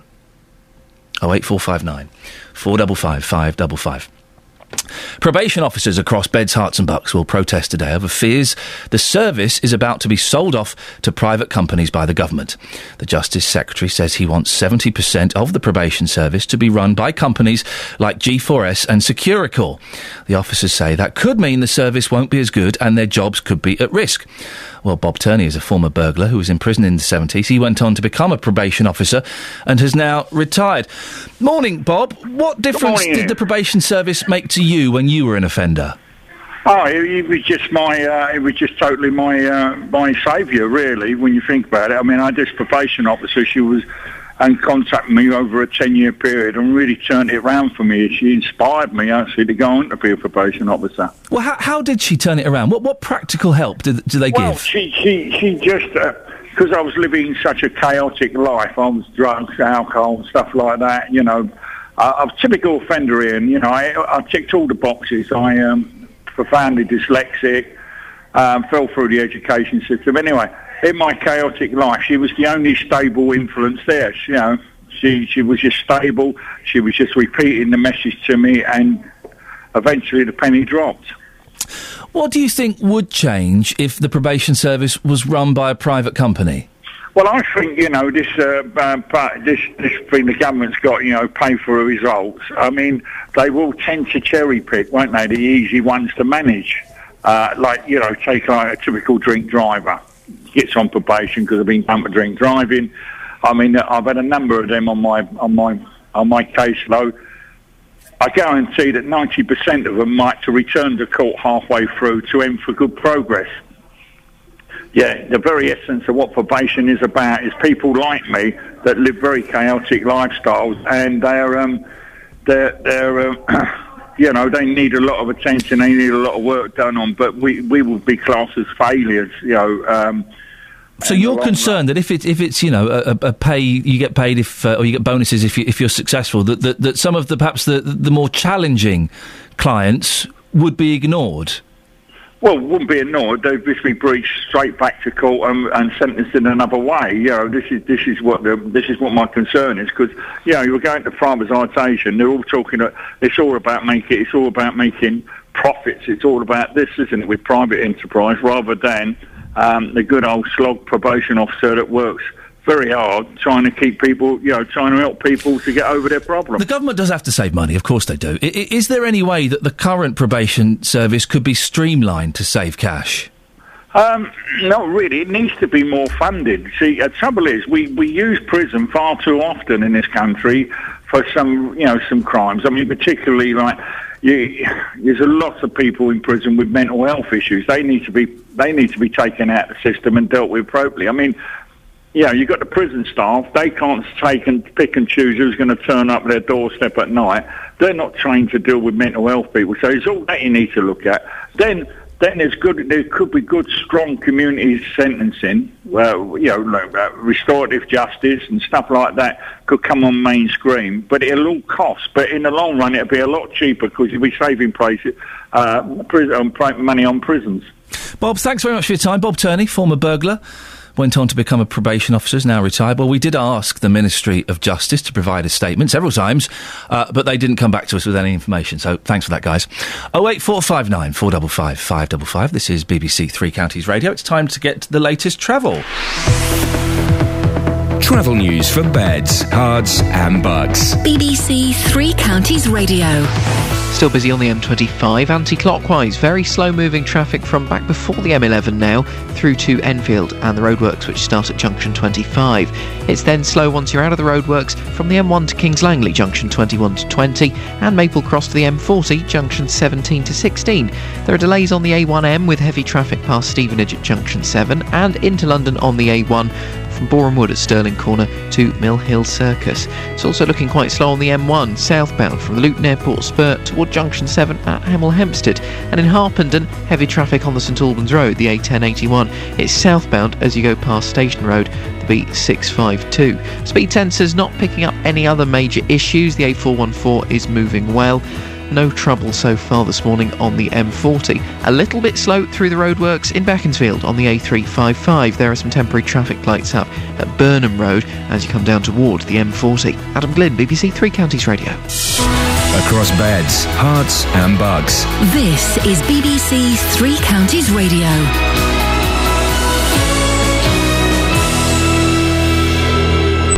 It's 7:30. The headlines. I'm Richard Williams. A Luton man could be forced to demolish his home because he did not get the correct planning permission. Buckinghamshire Healthcare NHS Trust could be placed under new management today. It's part of a plan being announced by the Health Secretary Jeremy Hunt. And protests against plans to privatise large parts of the probation service are taking place across the three counties this lunchtime. Three Counties Sports. BBC Three Counties Radio. Arsenal beat Marseille 2-1 in the Champions League to earn a 10th successive away win and maintain the club's record of never losing a European match to a French side in France. The goals came in the second half from Theo Walcott and midfielder Aaron Ramsey. Manager Arsene Wenger thinks the Welshman is improving with every match. Honestly, I didn't expect him to score so many goals. Especially has improved, I think, in his passing, in his technical quality. Scoring, is a bit cyclic. You have moments, periods where it goes in, periods where it doesn't go in. But for me, the most important is the quality of his game. Jose Mourinho says he accepts responsibility for Chelsea's surprise 2-1 home defeat by Basel in the Champions League. The Swiss side came from behind at Stamford Bridge to record their first ever win in England, but Mourinho still believes his side will finish top 2 in the group. The objective of finish top 2 in the group phase and to go to the next stage of the Champions League is an objective that, of course, is not lost, far from it, and is an objective that we are going to fight for. And is an objective that I believe very, very much that we are going to achieve. MK Dons chairman Pete Winkelman says the latest plans for more retail developments to Stadium MK won't mean a windfall for the football club. Crown Estate are funding a £25 million leisure complex at MK1. They're also buying the fitness centre there for £7 million. But the Dons chairman says although this will help the football side of the business, it won't mean big money transfers. Over the last few years during the recession, we've had to run much heavier banking, to make sure that we could keep delivering everything that we've promised at the stadium and cover the football club losses and everything else. So it's gone into reducing the debt levels of the business, which just makes us a little bit more competitive and a little bit more able to cope with the twist and turn that the football will no doubt throw us over the next 12 months. Queen's Park Rangers are the new championship leaders after a goalless draw with Brighton at Loftus Road, whilst a 96th winner from Adam Lafondra saw Reading snatch a 1-0 win over Leeds. And in cycling, Bradley Wiggins leads cycling's Tour of Britain going into the 5th stage today. The 177-kilometre ride through Wales finishes in Caerphilly. Mark Cavendish won yesterday's 4th stage in a sprint finish. There's more at 8. Call 08459 455 555. BBC Three Counties Radio. Morning. Well, we're talking national service in a bit. Do you think it's a good idea? Well, one Conservative MP is calling for it to come back. But before that, on the subject of Mr Shah and his house, if you've not seen it, facebook.com/BBC3CR, pictures of before and after. He's had a little bit of work done to it. And the council are saying, well, hang on, this isn't the plan that you gave us, Mr Shah. Take it down. Not much sympathy for him. We've got some texts, 81333. Start your text 3CR. Why does Mr Shah believe he can do what he wants when the rest of us have to wait for planning permission? I've seen many so-called brick sheds that resemble bungalows on show in back gardens down the busway. I bet they have no planning permission and the council know about them, I suspect. I agree with Central Beds in this instance. Get him to tear it down and make an example of him if necessary. Pat. Gary and Luton. Mr Shah should be made to tear the extension down. He tried it on and was warned, but thinks he's above the rules we all have to play by. Tough. Pull it down. There's a few Facebook comments. 31 Facebook comments, which is a lot for 7:30 in the morning. We'll get to those in a little bit. A few of you on Facebook being a bit sympathetic. Most not. 08459 455 555 is the telephone number if you want to give us a call about that. Now, on the subject of national service, should every young person in Britain be forced to live away from home for a year to do charity work, care for the elderly, or serve in the armed forces? Well, that's what the Conservative MP, Mr Philip Hollowbone, would like to see. He's put forward a private member's bill to reintroduce compulsory national service. Well, Philip Hollowbone joins me on the line now. Good morning, Philip. Good morning, Ian. Why do you think this would be a good idea? Well, I think it would be beneficial to the young people who take part, and I think it would also be beneficial to our society as a whole if young people were engaged in this way. In what way? Let's deal with those one at a time. In what way would it benefit the young people involved? Well, they would have a choice about the activity they would do in their year of service. But what they do would be of benefit to society. And what would happen is that every young person, 18 upwards, effectively would have to mix with other 18-year-olds from all across the country, all sorts of different backgrounds, get to know each other, and that would be a life-enriching experience for them whilst doing useful work. So what would the options be in your ideal setup? Well, charitable work, social action, work with the NHS, overseas development activity, work with the emergency services, work with Her Majesty's Armed Forces. There'll be a whole range of different programmes that would come forward. I know I know a few young people, and the significant majority of them would go mental if they were forced to give up a year of their lives, mixing with other 18-year-olds. I wonder, actually, about that.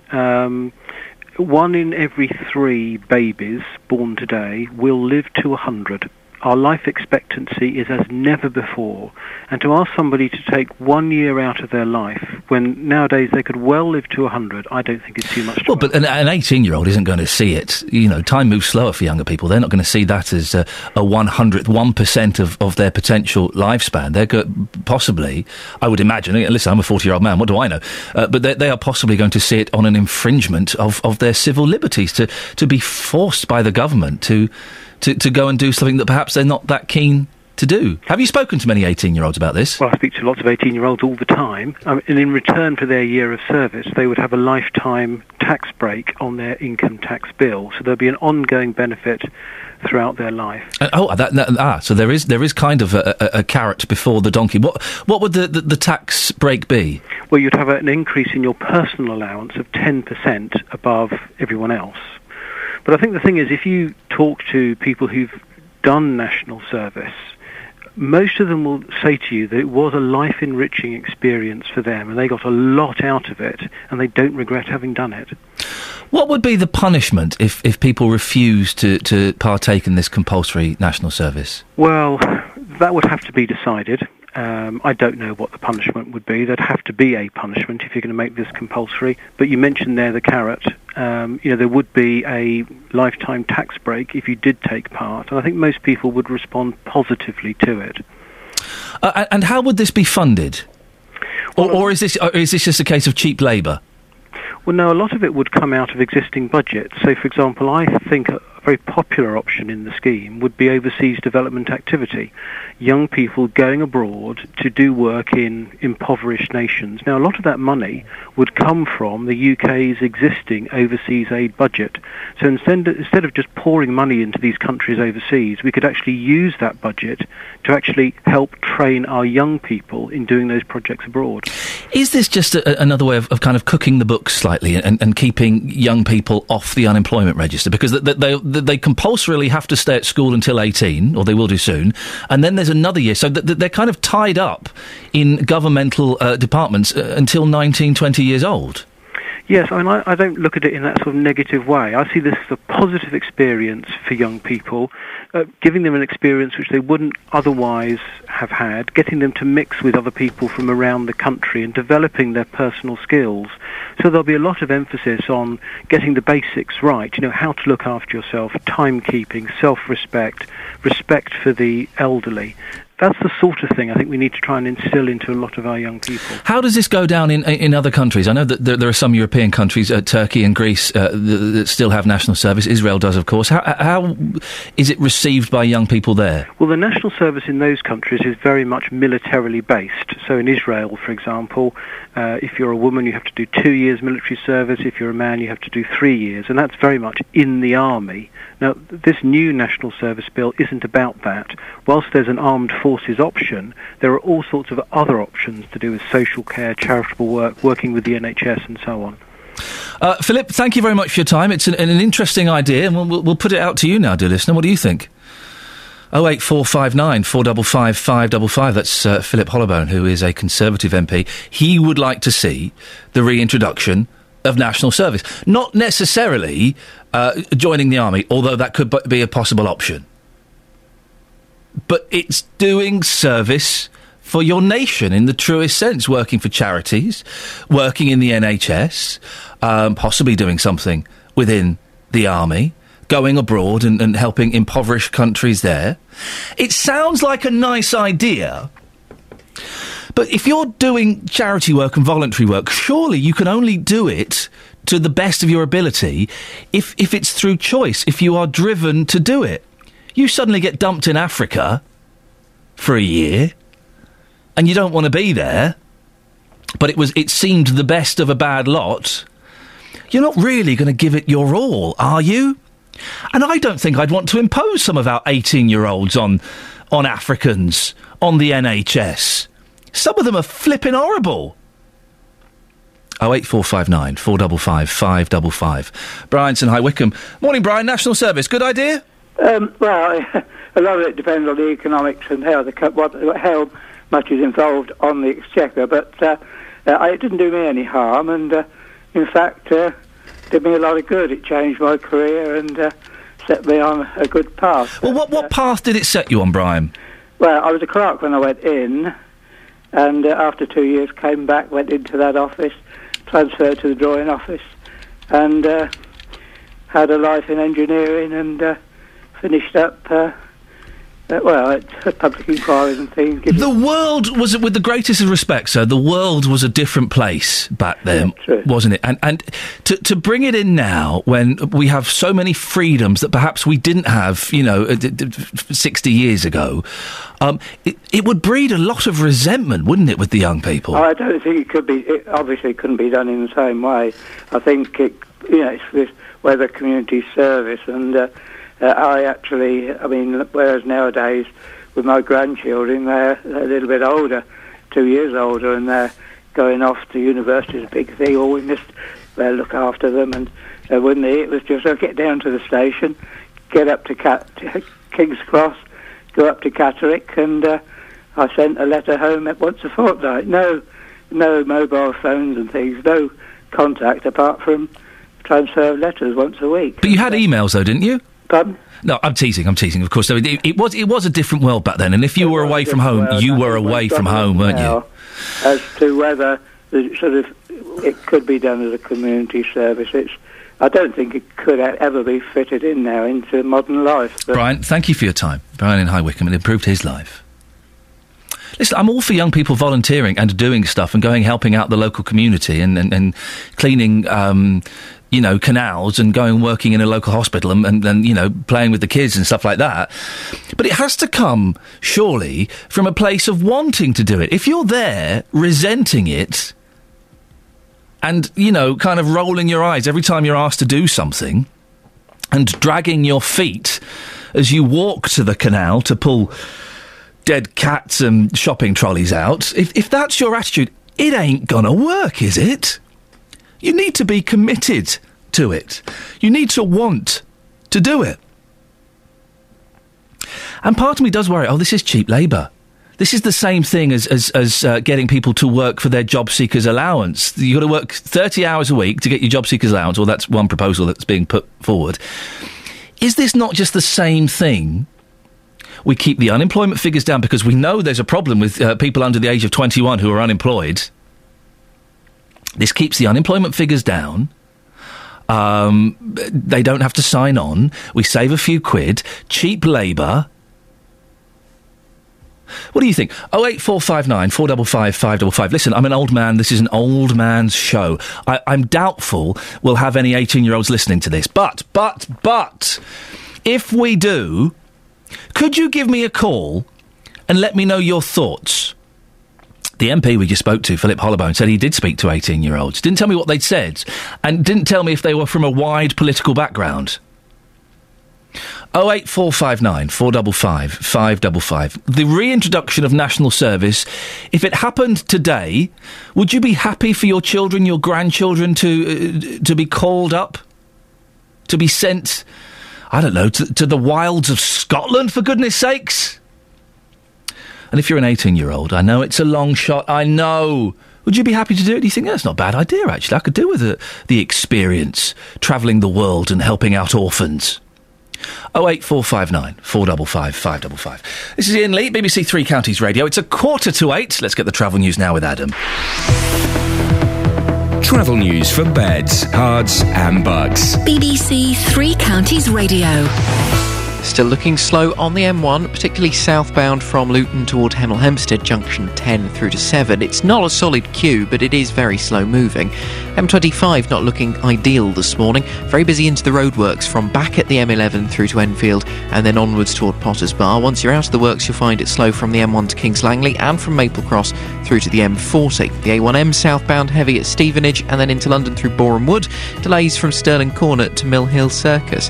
Indeed, the A10 looking quite slow as you go in toward London this morning as well. Southbound through Enfield, Bullsmore Lane to Southbury Road. Harpenden, the delays on the A1081 haven't dissipated quite yet. It's still looking quite busy around Station Road. London Coney roundabout starting to slow a little. The A5 getting a bit busy round Markyate and indeed through Dunstable, though it's not looking too bad in Dunstable at the minute. And things around Bedford and Milton Keynes for the moment are looking good. Trains and tubes, they're doing well. Adam Glynn, BBC Three Counties Radio. Thank you, Adam.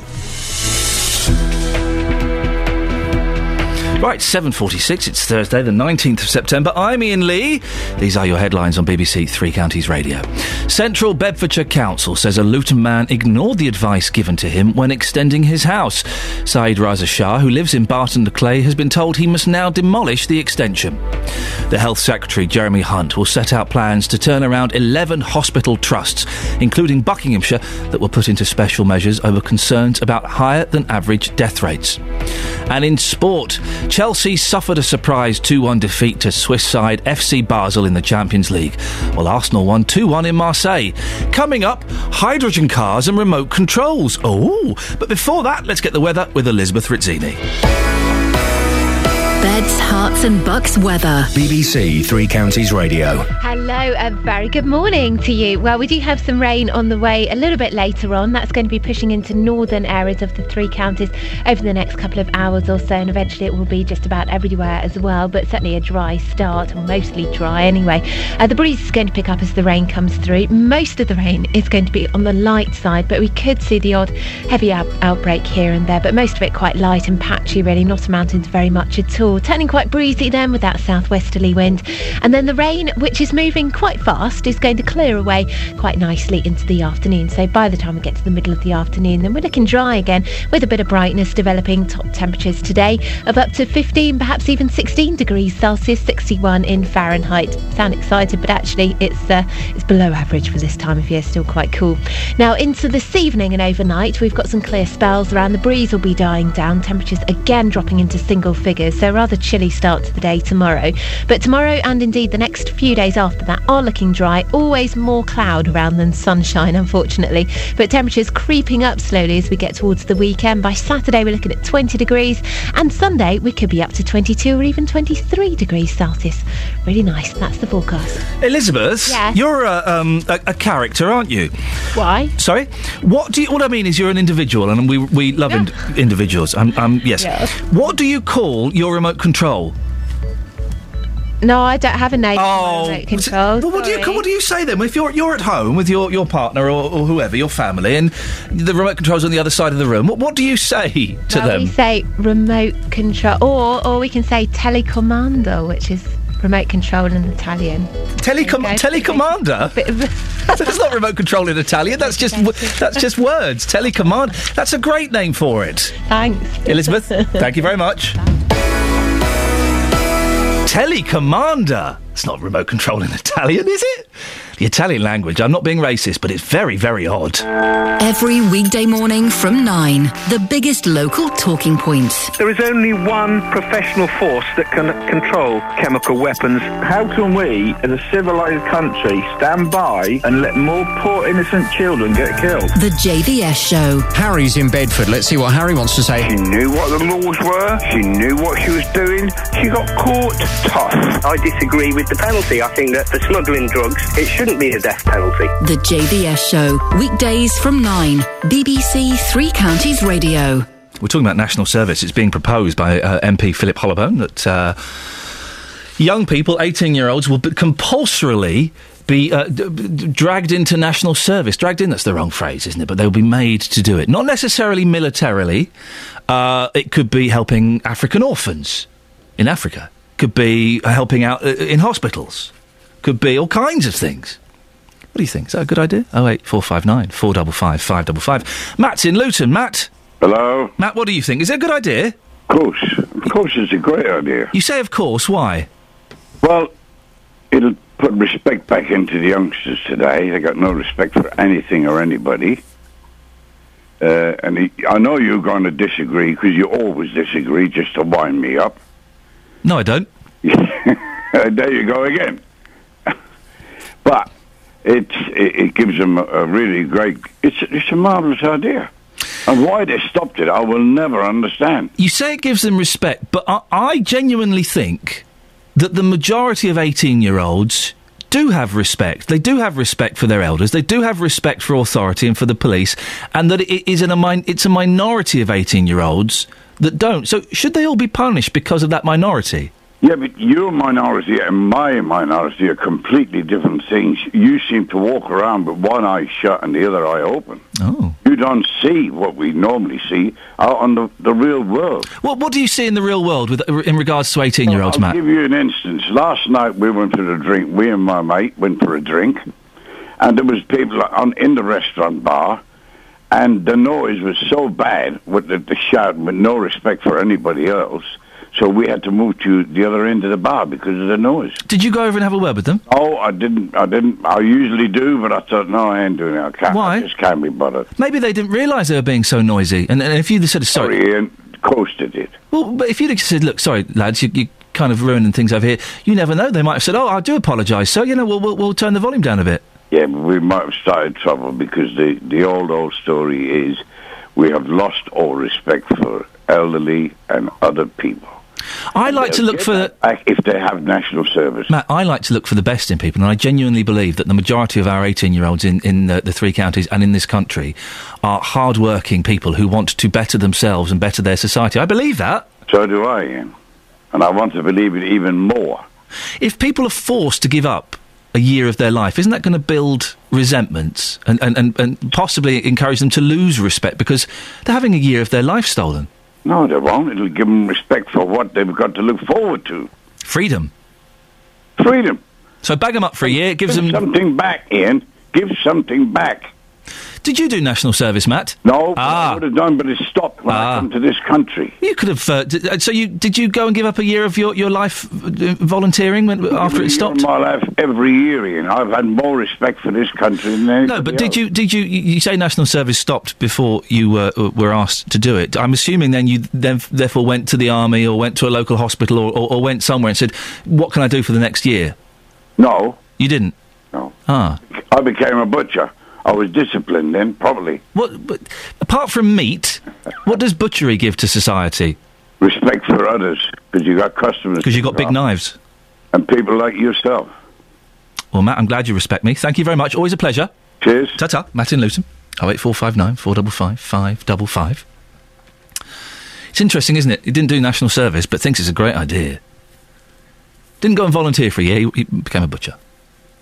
I do like talking to Matt. Thank you for that.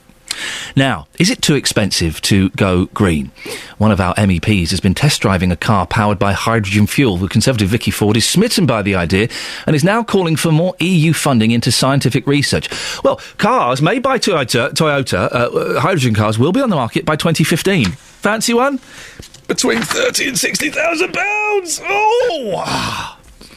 Well, Adam Rayner is a Hertfordshire-based motoring journalist and studied environmental engineering at the university. He's excited by the idea of the hydrogen cell. How excited are you by it, Adam? Oh, well, it is. That was environmental science. It is the future, and it is absolutely inescapable. Making electricity takes quite a lot of effort. And you also have to actually make it from something. Now, hydrogen is 73% of our entire universe. There's lots of it. Getting hold of it and putting it through a car and making it actually work is still pretty emergent. And whilst that particular brand of motor car have managed to get us all over the wireless, it was actually Hyundai and their iX35 what done this first. Yes. And in Scandinavia, they were showing it off to Barack Obama. Fact is, though, is that we have actually got a grip that this is necessary, and in the most wonderfully British fashion. Just like on the Beeb last night on the telly, we really do have a wicked grip on having more science and scientists and being better at it for the amount of us there are. Way above our weight internationally, and there is a new establishment been set up to research sort of future engines, and this is terribly exciting. This really is the future, and hydrogen is that's pretty volatile stuff. They will make cars that will go like stench on hydrogen. So we're not leading the way, but we're certainly kind of batting above our weight a little bit. Oh, major league. I mean, just as a sort of British science thing, but the main issue is that this is relatively difficult stuff to handle because, it is actually just a gas, and getting it liquefied is going to be even more impressive. See next year's model. One day they will be able to stash some liquid hydrogen bottles in the back of a vehicle and have it go the most astonishing distance. Can I ask a silly question? If a hydrogen car has a car crash, will it blow up? Well, this is all part of the huge issue. I mean, it's similar questions to do with petrol. Right now, hydrogen itself, it's not helium, which is rather more explosive, but it is anything that's volatile enough to go off boom and set an engine reciprocating. Of course, there's potential risks, but the talking about the sort of technology and engineering when it's thus emergent is a little bit sort of almost irrelevant. It's sort of yes, and your point is, you don't put your finger in a candle flame either. People are going to have to engineer these things such that they work, or they're not going to be sellable. £30,000 to £60,000 at the moment, Adam, and I would suspect it's going to be a long time before those prices come down to the point where you and I could afford one. Oh yes, but then that was the same thing with those lovely plasma televisions. And there is always a group of people in any technology, because the technology is my main thing, especially the automotive electronics technology too. In any flavour, there's what you call the early adopter. And historically, the Americans, and in particular the Californians, have done this forever. Do you remember the Dustin Hoffman movie with Tom Cruise, Rain Man, all those years ago? Yes. Started off with Toto Coelho singing and some really sexy-looking Ferraris being shipped off a boat. It was all... and the big deal with our baddie character, who was so redeemed, is that his cars couldn't pass emissions in California because they care about this stuff more than anywhere. And whilst you might be a gazillionaire movie star, it's great to show off that you've got some environmental chops. And poor old Toyota have had their Prius pilloried and taken the rip out of for Hollywood A-listers owning monstrous cars, and you're driving the Prius to work, Adam, I've got to say, we've spoken a few times. You are genuinely excited about this. I've never heard you so buoyant on a subject. No, I love it. It's the fact is that digging up a fossil to run our entire society seems strange and silly to me since I was 9 years old. I'm 50 now. I was kind of wondering whether we're going to get to the point in my own lifetime where the oil would run out, but we're now indulging in ever yet more desperate ways to get these fossils out of the ground. There's other whole debates and environmental things going on to do with that. I don't know if you've seen the videos of people's taps catching fire in the States. Whether that's going to happen here, we don't know. But the whole point is that fossils are going to run out. They can't not. And there is a lot of hydrogen. There really is a lot of it. Adam, I've got to interrupt you. Sorry to interrupt you there. We are running out of time, but it's nice to hear you so passionate about hydrogen cars. What do you reckon? 60 grand for a car? Would you spend that much? Travel news for beds, cards and bugs. BBC Three Counties Radio. Very slow this morning on the M25 anti-clockwise. Not a massive surprise, it's into the roadworks section from the M11 to Enfield at junction 25. Then a queue from Chorleywood to the M40, junction 18 to 16. Southbound M1 slow from Luton to Hemel Hempstead, junction 10 to 7. In Markyate, it's busy on the A5 southbound at the Luton Road. St Albans Road is still quite slow on the southbound side through Harpenden past Station Road. A1 at the Black Cat roundabout starting to get busy. Then it's a nice clear run past Sandy and Biggleswade until you get to Stevenage, and the A1M slow at junction 7. And into London, round Boreham Wood, the A1 is busy again, Stirling Corner to Mill Hill Circus. In Watford, some delays on Beach and Grove, the A411 near the Escort Road junction. Adam Glynn, BBC Three Counties Radio. Thank you, Adam.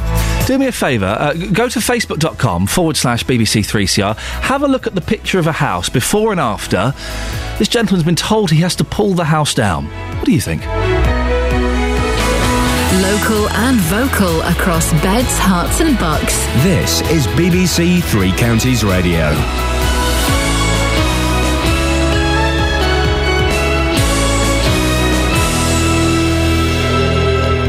It's 8 o'clock, I'm Richard Williams. The headlines. Council say Luton man ignored planning advice. Bucks NHS trust to be placed under new management. And probation service protests. BBC Three Counties Radio. A Luton businessman could be forced to tear down his dream home in Bedfordshire after failing to get the correct approval. Syed Raza Shah received planning permission for an extension to part of his house in Barton-le-Clay, but carried out further work to make the home bigger. Retrospective planning permission has been refused, meaning he's been served with an enforcement order telling him to demolish his home. Speaking to Iain earlier, Conservative councillor Nigel Young from Central Bedfordshire Council says Mr Shah extended way beyond what had been given permission to do. The granted planning permission increased the floor space by approximately 45%, and the building that's been constructed has increased the floor space by 200%. So we didn't just quickly refuse or without guiding Mr. Shah through this process. Buckinghamshire Healthcare NHS Trust could be placed under new management. It's part of a plan being announced by the Health Secretary Jeremy Hunt today. The trust was one of 11 put into special measures after being found to have higher than average mortality rates. Here's our health correspondent Adam Brimelow. In July, the NHS Medical Director, Professor Sir Bruce Keogh, reported failings at 11 hospital trusts. They were ordered to make improvements and promised extra support. Drawing on the idea of superheads to turn around failing schools, managers from successful hospitals will be given contracts to improve these trusts, with bonus payments if they raise their ratings and lift them out of special measures. The government says rather than paying expensive management consultants to write reports about the problems, these contracts will give NHS leaders the time and incentives to fix them. A jury has been unable to reach a verdict in the case of a University of Bedfordshire student accused of killing a teenager in a crash on the A1M. Theo Manzar was a passenger in her car when the accident happened. Lee Agnew reports. St Albans Crown Court heard that Shabazz Whitehorn was driving home to London with 3 others when her car left the motorway near Welwyn Garden City. 18-year-old Theo, a semi-professional footballer who had trials at Wycombe Wanderers, was pronounced dead at the scene. Miss Whitehorn pleaded not guilty to causing death by careless driving. The jury was discharged after they couldn't agree a verdict. Protests against plans to privatise large parts of the probation service are taking place this lunchtime. The National Association of Probation Officers says it will compromise public protection. Bob Turney is a former burglar and now a probation officer. He says more investment is needed in the probation service. It needs to be more funded. See, the trouble is we use prison far too often in this country for some crimes. I mean, particularly there's a lot of people in prison with mental health issues. They need to be taken out of the system and dealt with appropriately. I mean, you've got the prison staff. They can't take and pick and choose who's going to turn up their doorstep at night. They're not trained to deal with mental health people. So it's all that you need to look at. In sport, in the Champions League, Jose Mourinho's Chelsea side suffered a surprise 2-1 defeat at home to the Swiss side FC Basel, while Arsenal won 2-1 away in Marseille. Your weather, it will be clear this morning. There should be some sunny spells, but perhaps the odd isolated shower later. There'll be a top temperature of 16 degrees Celsius. That's 61 degrees Fahrenheit. And don't forget, you can get all your latest news and sport online at bbc.co.uk/3 counties. Thank you, Richard.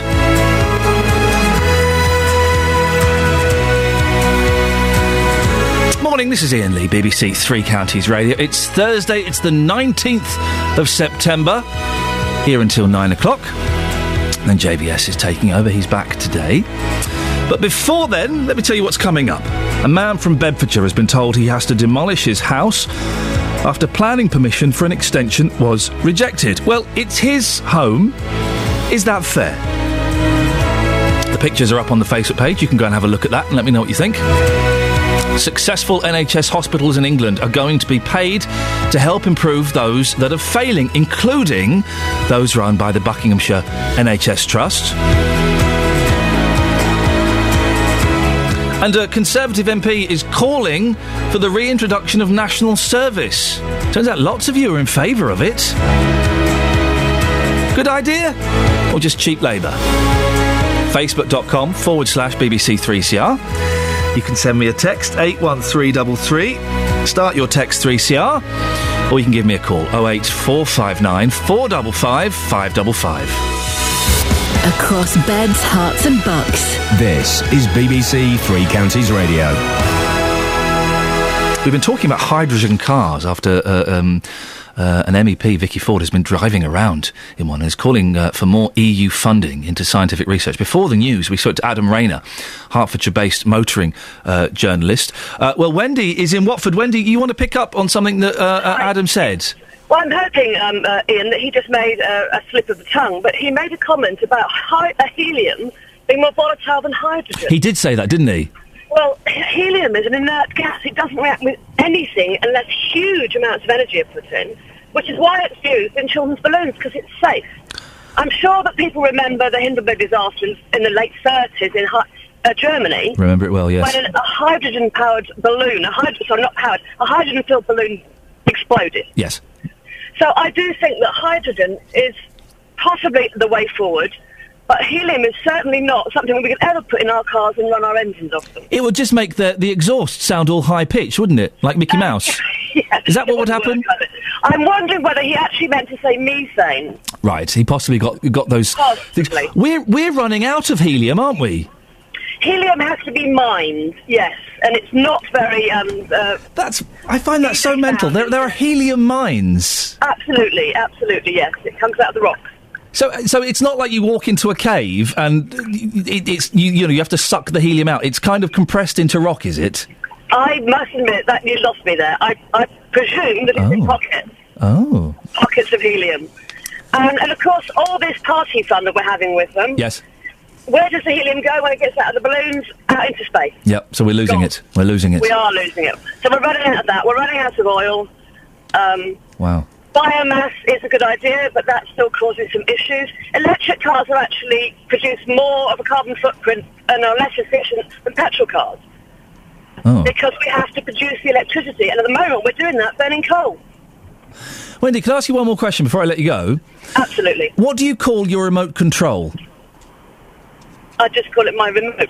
Oh, do you not have a name for it? Like a Remy Conch or a television controller? I'm afraid not, but my car's got a name. Go on. Bessie. That's such a girl thing to do. I've never met a... I have to correct you, then I'll go. Go on. My father called every single car we had Bessie. Oh, so that's why you've called yours that? My dad started it, and he was definitely not a girl. He was a man. Wendy, thank you very much for that. Well, that's the only gentleman I've heard of who names cars. I've met many girls who've named their cars. I've never met a gentleman who does. Have you?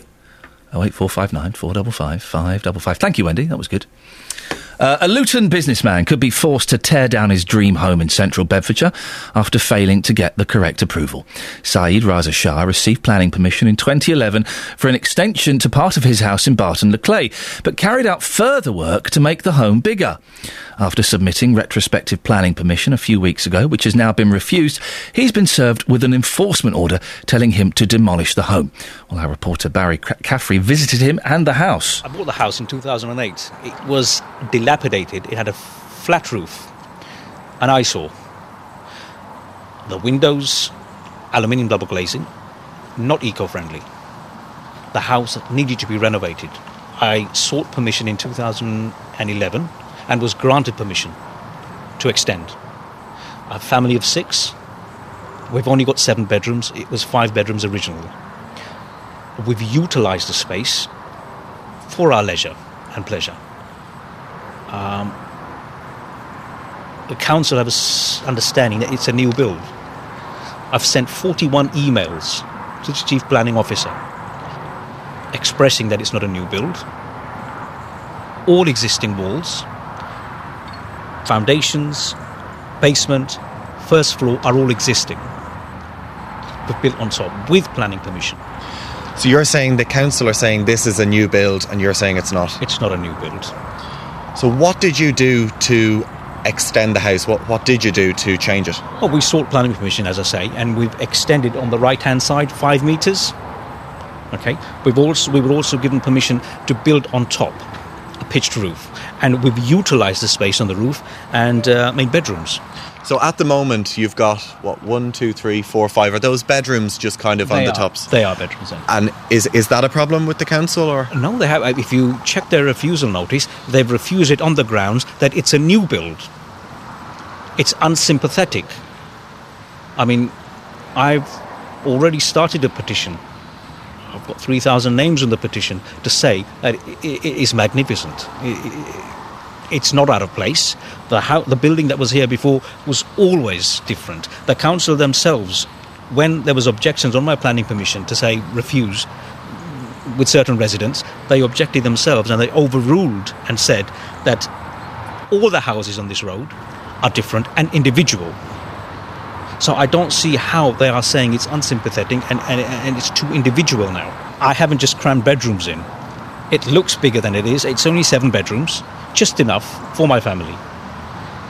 We've got 1 reception hall, we've got 1 lounge, we've got a gym, I've got a carport and a garage, a kitchen diner. And I don't see what the issue is, why it's been classed as a new build and why they've taken such drastic actions. Well, that's Saeed Raza Shah speaking with our reporter Barry Caffrey. Not much sympathy on Facebook. There was a little bit to start with, not a lot now. We'll get to some of those comments in a bit. I'm joined now by Justin Wickersham, who is a chartered town player with Optimist Consulting in Bedford. Morning, Justin. This is a case where the owner of the house says he extended it with planning permission and insists it's not a new build. The council says it is a new build, and that throughout the process they were saying, you can't do this, you can't do this. What can be done now? Good morning, Ian. Thank you for inviting me on. This is a case which I've had very little involvement in other than the last 24 hours, where I've seen it on the television, as many people have, and have looked very basically into some of the details. It's a situation that's not uncommon insofar as there are many projects out there where developers have taken forward projects that perhaps haven't been in accord with normal planning policies, and the subsequent action that's taken typically is that a council will either invite an applicant to submit a retrospective planning application, or indeed they may take enforcement action immediately. This is obviously a case where a retrospective application was put in, and the merits of the case I can't particularly go into, other than to say that it's very evident from what I've seen that there is a change to the original building, and I don't think that's particularly disputed. Well, I guess one excuse could be that planning regulations are a little bit murky, but they're not, are they? They're quite clear-cut. You submit your plans, you either get the thumbs up or the thumbs down. Indeed, the procedures are fairly clear. I do say fairly. There are many ways in which the procedures can be operated within. The system attempts to give everybody a fair chance in order to put forward their proposals, to have them reviewed by the local authority, and if the subsequent action is that it's a refusal, there is an opportunity to go to appeal and an independent body known as the Planning Inspectorate. And it's a fairly common procedure that where applications are refused, that many applicants choose to go down that route because that provides them an alternative view on whether their proposals are acceptable or not. But in terms of the murkiness of it, certainly it is a subject that can be very subjective. Most of the issues that tend to come up at planning stages tend to be matters of design and the interpretation of what is good and what is bad. That's probably the one area where there becomes the divisive part of the business, is that people have different opinions. How successful are these appeals for the person who's been told to demolish their house or part of their house? It very much depends on the nature of the sort of appeal that you'll be talking about here. Is an enforcement notice will have been served, and the nature of an appeal against an enforcement notice is there are a number of ways and grounds upon which the enforcement notice can be appealed, and many of those are legal niceties, if you like, that there are grounds that you can appeal on that suggest that the process that the planning authority have gone through has been incorrect. Now, they very rarely work on appeal because authorities, most of the time, and certainly that they attempt at their best to follow procedures by the book, but there are occasions when that can be successful. The area where appeals tend to be more successful is on the grounds that the consent should have been issued by the authority, and that would be known as ground A, and that would probably be the sort of basis that a case like this would probably fall on. Justin, thank you very much. Justin Wickersham, chartered town player with Optimist Consulting in Bedford. Well, JVS is talking about this after 9. He's asking, is it unfair to make Mr. Shah demolish his house? Let's just pick a couple of the latest Facebook comments. Errol says, no sympathy whatsoever. Why should he be different to anyone else? Rip it down. I'd help. April coughs. That is a bit more than the permitted, so as sad as it is, if permission was refused, it has to go. He knew what he was doing, and he pushed beyond the line. And Lisa says, that's taking the pee. That's 3 times, if not 4 times the size, and a total rebuild, not an extension. The before picture has no resemblance to the after picture. Pull it down, fine him, and that serves him right for thinking he's above the planning laws. And Sue Kiff says, crikey, it's huge, but it does look quite nice. Travel news for beds, cards and bugs. BBC Three Counties Radio. M25 anti-clockwise, still very busy in the roadworks from the M11 through to Enfield Junction 27 to 25, then slow again, Chorleywood to the M40 Junction 18 to 16. It's quite busy on the M1 as well, slow traffic from Luton to Hemel Hempstead Junction 10 to 7, and the A5 looking quite busy around Markyate. A120 westbound Little Haddam queuing at the Ash River Bridge, looking very slow between Bishop Stortford and the A10. Kings Langley, the A41 from the Hemel Hempstead turn toward the M25 at Junction 20. There's a fair old patch of slow-moving traffic there. Still some short delays being picked up by the sensors in Harpenden on the A1081, St Albans Road southbound. Looking at the sensors on the A1, delays at the Black Cat roundabout, then on the A1M past Stevenage, then again through Boreham Wood down toward Mill Hill Circus. And it's quite busy to and from High Wycombe and Marlow this morning along the A404. And the roadworks on the A355 in Beaconsfield causing some short delays toward the M40. Adam Glynn, BBC Three Counties Radio. Thank you, Adam. It's 8:17. It's Thursday, the 19th of September. I'm Iain Lee, and these are your headlines on BBC Three Counties Radio. Central Bedfordshire Council says a Luton man ignored the advice given to him when extending his house. Saeed Raza Shah, who lives in Barton-le-Clay, has been told he must now demolish the extension. Managers at successful hospitals in England are to be given contracts to turn around 11 failing NHS trusts, one of which is in Buckinghamshire. And in sport, Chelsea lost 2-1 last night to FC Basel in the Champions League, while Arsenal were 2-1 away winners at Marseille. 08459 455 555. BBC Three Counties Radio.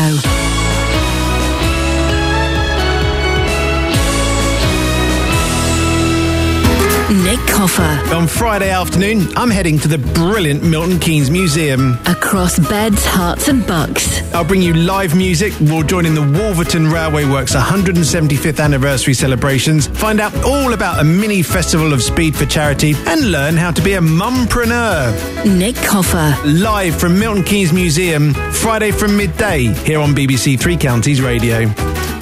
It sounds like fun, doesn't it? I should be having a little piece of that, possibly. Right, coming up after 9, it's Jonathan Vernon-Smith, JVS. Good morning. Good morning, Vietnam. They don't repeat that film anymore, do they? No, they don't. And it was a very big film at the time, and it's kind of disappeared. It's gone. Yes, it's gone. Never mind. Well, if you had been forced to do national service, JVS, would you have embraced it, or would you have been a little bit reluctant? Ooh. I think I probably would have been reluctant. I only lasted a week at the Scouts. I didn't like that very much. I didn't like the Scouts for many, many reasons, some of which are too murky to go into now. No. But did you not like playing with your woggle? Well, not really. But I'm sensing if I was doing national service, they'd probably bog wash me or something like that. Or dip your head upside down and give you a good flushing. Exactly. I wouldn't really want that. We do that to you here, though, don't we? So my team frequently do. Yes. I must get Tim to stop doing that.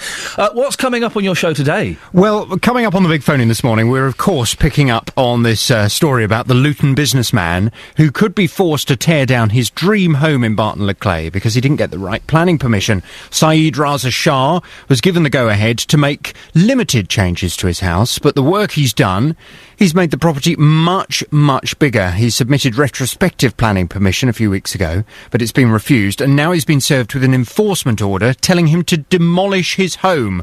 Well, if you haven't seen Mr. Shah's house, and I know you've been talking about this morning, log on to the BBC Three Counties Facebook page and let me know from 9 this morning what you think. Is it unfair to make Mr. Shah demolish his house? It looks very smart, doesn't it? It's certainly unique. Don't you like it? Let me just get the picture of it up again in front of me. I can see myself living there. I think it's not to my taste. No? No. Well, you'd rather live in that funny old bungalow? Well, if I had the choice, yes, but neither of them are particularly attractive in my humble. Well, when it was a bungalow, yeah, in my opinion, it looks like a mobile home. And all he's really done is turn what looked like a boring mobile home into a chavvy palace. Into a luxury palatial home, probably with executive breakfast bar. He has got a gym, a carport, and a garage. I don't know what the difference between a carport and a garage is. Well, one you shut and one you just don't. Which one don't you shut? the carport. I hope he's got one of those revolving discs so you don't have to turn your car around manually. You just press the button. He looks like he's got an east and a west wing. Do you know what I mean? I think it looks very smart, but... It's a little ostentatious for me, I'm afraid. Okay. Well, he didn't get the correct planning permission, but when someone doesn't get the correct planning permission and they create something that's actually rather impressive, should they really be told to demolish the whole thing? From 9 this morning, I want your views on this. Is it unfair to make Mr. Shah demolish his home? 08459 455 555. Text 81333. Start your message with 3CR. Text will be charged at the standard network rate. BBC Three Counties Radio. Some of the best NHS trusts in England are to be partnered up with 11 failing trusts, including the one that covers Buckinghamshire, as part of a plan to turn their management around. The Health Secretary, Jeremy Hunt, will give more details later of how he hopes to deal with the trusts who are put into special measures over concerns about higher than average mortality rates. Buckinghamshire Healthcare NHS Trust runs 3 acute hospital sites in Amersham, Stoke Mandeville and Wickham, and 5 community hospitals. I'm joined now by Dr. Mike Smith, who is chairman of the Patients Association. Good morning, Mike. Morning. What do you think of this idea, bringing in possibly some of the best consultants and retraining them to be managers? Well, I didn't hear the retraining bit, and I heard Jeremy talking this morning, but certainly bringing in managers to failing places can be a real lift. Now, I've heard it said elsewhere that he proposes some sort of training, sending them to Harvard for a year. Well, if he were to do that with the poorest managers, letting the good ones get on with it, that might be the way round it. But, you know, if you are a good manager, and to use the old adage, they're born, not made, really. And I remember this from my days in the health service when we had whistleblowers about residential and nursing homes in the patch I was working. And together with the chief nursing officer, I went in unasked. And as soon as you walked through the door, within 5 minutes, you knew whether the place was managed well or not. It was friendly, it was communicative, everywhere was clean, everywhere was happy. You went into places where the manager was known as Mrs. Smith, and, you know, she says, we've got to do it this way. And we had no doubt where the whistleblowing was coming from. Now, you know, that's one little anecdote, but suffice it to say that taking good managers and sending them out of the NHS at this time for a year in Harvard doesn't seem the best way to spend money. Just send them in the hospitals, get on with it. Too many times we produce reports 50, 60, 70 pages long. And we had the Francis report on the disaster up in Mid-Staffs, and that we haven't really acted upon. We've had more reports since. So to do something, i.e. put managers into places that need a bit of a shake-up, great idea. Send them away for a year first. Well, don't agree with that. Is part of the problem with the bad managers that they just haven't got the right experience to run a hospital? Well, that's possibly so, but then you may well ask why they get promoted that high. It's quite a long process to get that high, and one would have thought that in the selection process, I mean, the jobs are well paid, they're potentially lifetime careers, and to get to that position, you would have thought that somebody along the way would have marked their card and said, this person's not going very far, whereas this one is. I mean, they tend to do it in the army. I don't see why they don't do it in the NHS, so that when you get the people actually up the top there, then they do bring about the raising morale, get the whole place working properly, and what's more important, keep the mortality rates low. So it sounds like you're kind of agreeing with Jeremy Hunt in principle, but perhaps he's got some of the ideas slightly back to front. Well, that's right. I mean, what I try and do, Ian, is to tell you and your listener what the patients are telling us on our confidential Patients Association helpline or in our surveys.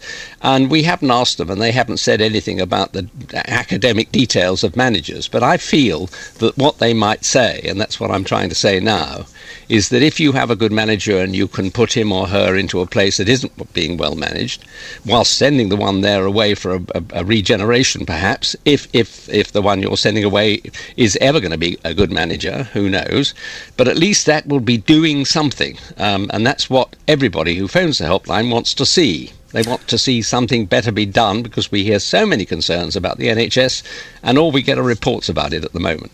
Mike, thank you very much. Dr. Mike Smith, Chairman of the Patients Association. Call 08459 455 555. BBC Three Counties Radio. That's the phone number if you don't want to give us a call. You can also go to facebook.com/BBC3CR or send me a text, 81333. Start your text 3CR. We're talking about national service as well this morning. Conservative MP Philip Hollowbone wants to bring it back for 18-year-olds, compulsory, not necessarily in the military, but certainly, as he sees it, contributing something to society. Well, Billy's in Milton Keynes. Good morning, Billy. Oh, hi, good morning, Ian. How are you? I'm good, thank you. Do you think it's a good idea? It's a brilliant idea, I think. Why are you taking so long? Why do you think it's so good? Because I don't think young people engage with the society nowadays, actually. I think it's brilliant idea to bring it back. They get engaged in all sort of things. With the, as I said, as Philip was saying earlier, with the many different kind of service, they will engage with society, with the older people, the services we provide as a British government or other local things. They will get engaged with local people. I think it's absolutely brilliant idea. I don't know why it's taking so long, actually.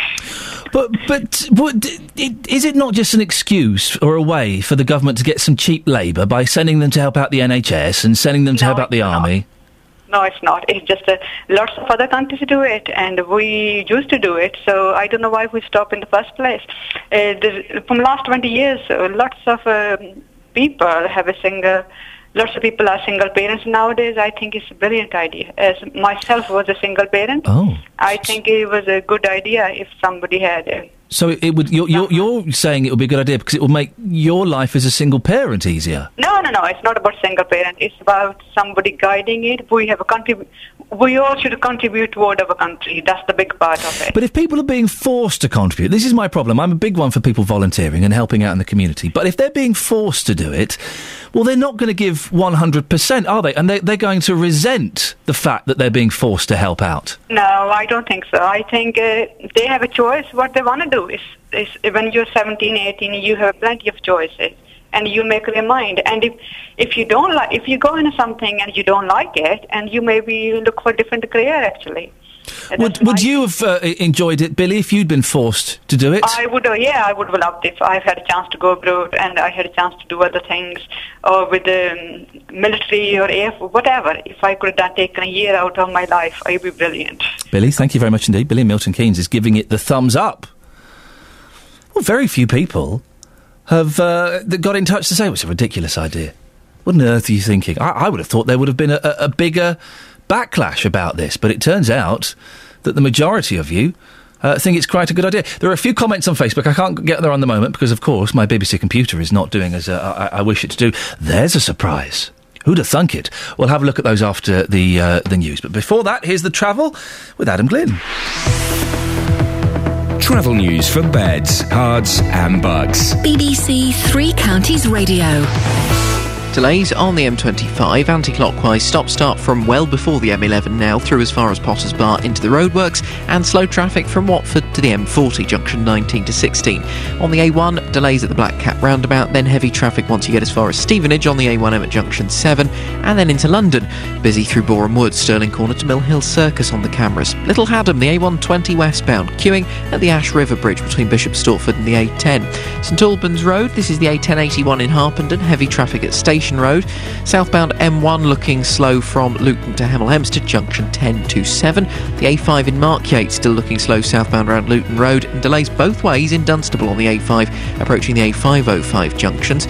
Redbourne, a bit slow on the A5183 this morning. This is between Redbourne Lane and the M1 at junction 9. The A414 busy round Hemel Hempstead approaching the M1 at junction 7, and the A41 in Kings Langley looking slow as you approach the M25 at junction 20. Trains and tubes, though, are running without delays. Adam Glynn, BBC Three Counties Radio. Across beds, hearts and bugs. This is BBC Three Counties Radio.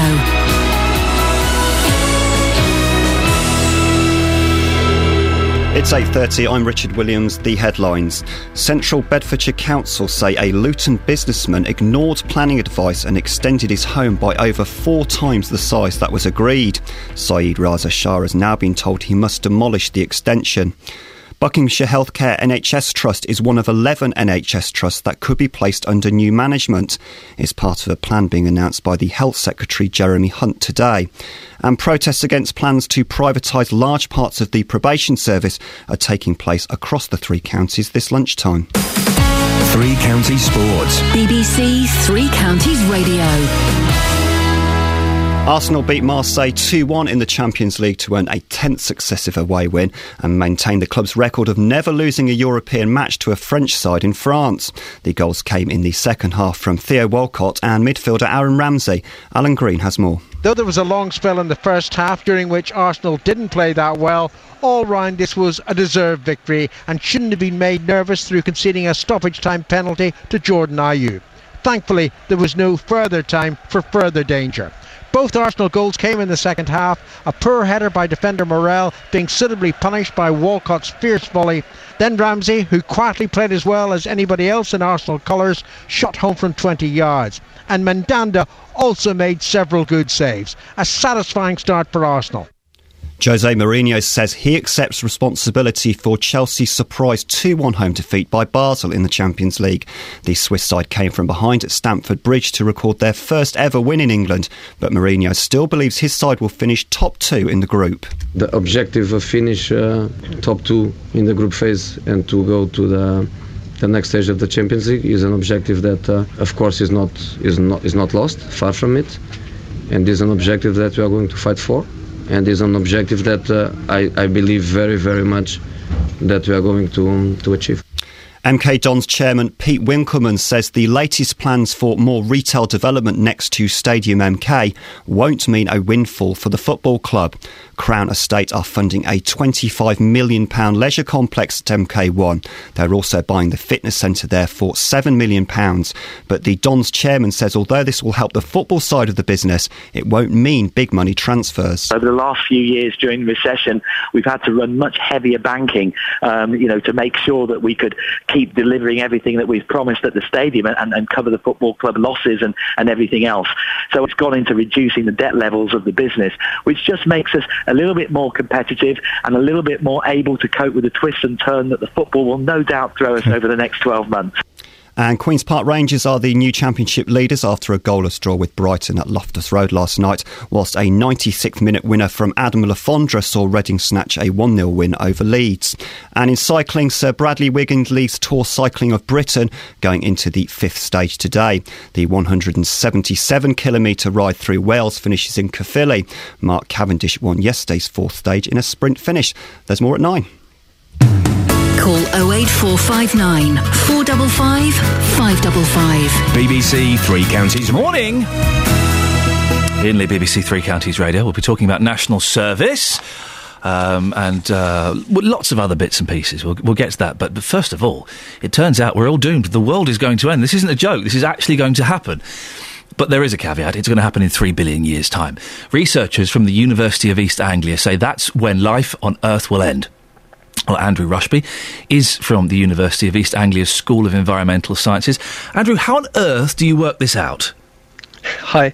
It's a good question. What we did actually was we made a very simplified version of the Earth because there's so many complex, human factors involved in it that we just had to say, let's make a very simple model of the Earth. And our main interest was looking at how the sun becomes brighter over time. So in order to do that, we looked at astronomical databases and made computer models on how the sun will get brighter and how that will affect temperatures on the Earth. And so from that, you've calculated that the Earth has got 3 billion years. Yeah, it's a huge window because there's so many. It's such a complex system that there's so many other caveats that we could take into account. For example, we haven't included things like anthropogenic climate change, pumping CO2 into the atmosphere, because we're looking at investigating a different question using a different tool. Our model runs over millions of years, whereas my colleagues here at the University of East Anglia use extremely complex climate models to map human-induced climate change over scales of hundreds of years. But what we were essentially looking for is how this may affect planets around other stars in the galaxy and how they might stack up compared to the Earth in terms of how long they're habitable for. Will humans, according to your model, be around for 3 billion years, or are they going to go sometime before that? Well, that's difficult to say. We don't really map how humans might change. Evolutionary biologists might be better people better people to speak to about this. But I'm an optimist, and I hope that, given 1 billion years, humanity will have spread out across the galaxy in some sort of happy galactic family. Well, wouldn't that be nice, Andrew? Thank you very much indeed. Andrew Rushby from the University of East Anglia's School of Making Things Up of Environmental Studies. Email 3cr@bbc.co.uk. BBC Three Counties Radio. Well, indeed. So, national service. Should every young person in Britain be forced to take a year out to do charity work or care for the elderly or serve in the armed forces? Well, that's what the Conservative MP, Philip Hollowbone, would like to see. He's put forward a private member's bill to reintroduce compulsory national service. But there's growing support for the campaign against the bill. 30,000 people have signed the petition. What do you think? Is it a good idea, bad idea? Got lots of Facebook comments here, but before that, we sent Justin Dealey. Justin Dealey wouldn't last 3 minutes if he was given national service. We asked him to go and speak to people on the street and find out what you think. So you think we should bring it back? Can you tell us why? I was brought up with certainly different values to the way youngsters are brought up today. My father did national service. I think it would instil those values into the youngsters. I think the discipline is not there in this day and age now. I think it would also have other benefits. It would, in many cases, give them a career that they could move on to in the future. And I just think it's, from the social point of view, I think it's fantastic. Teamwork.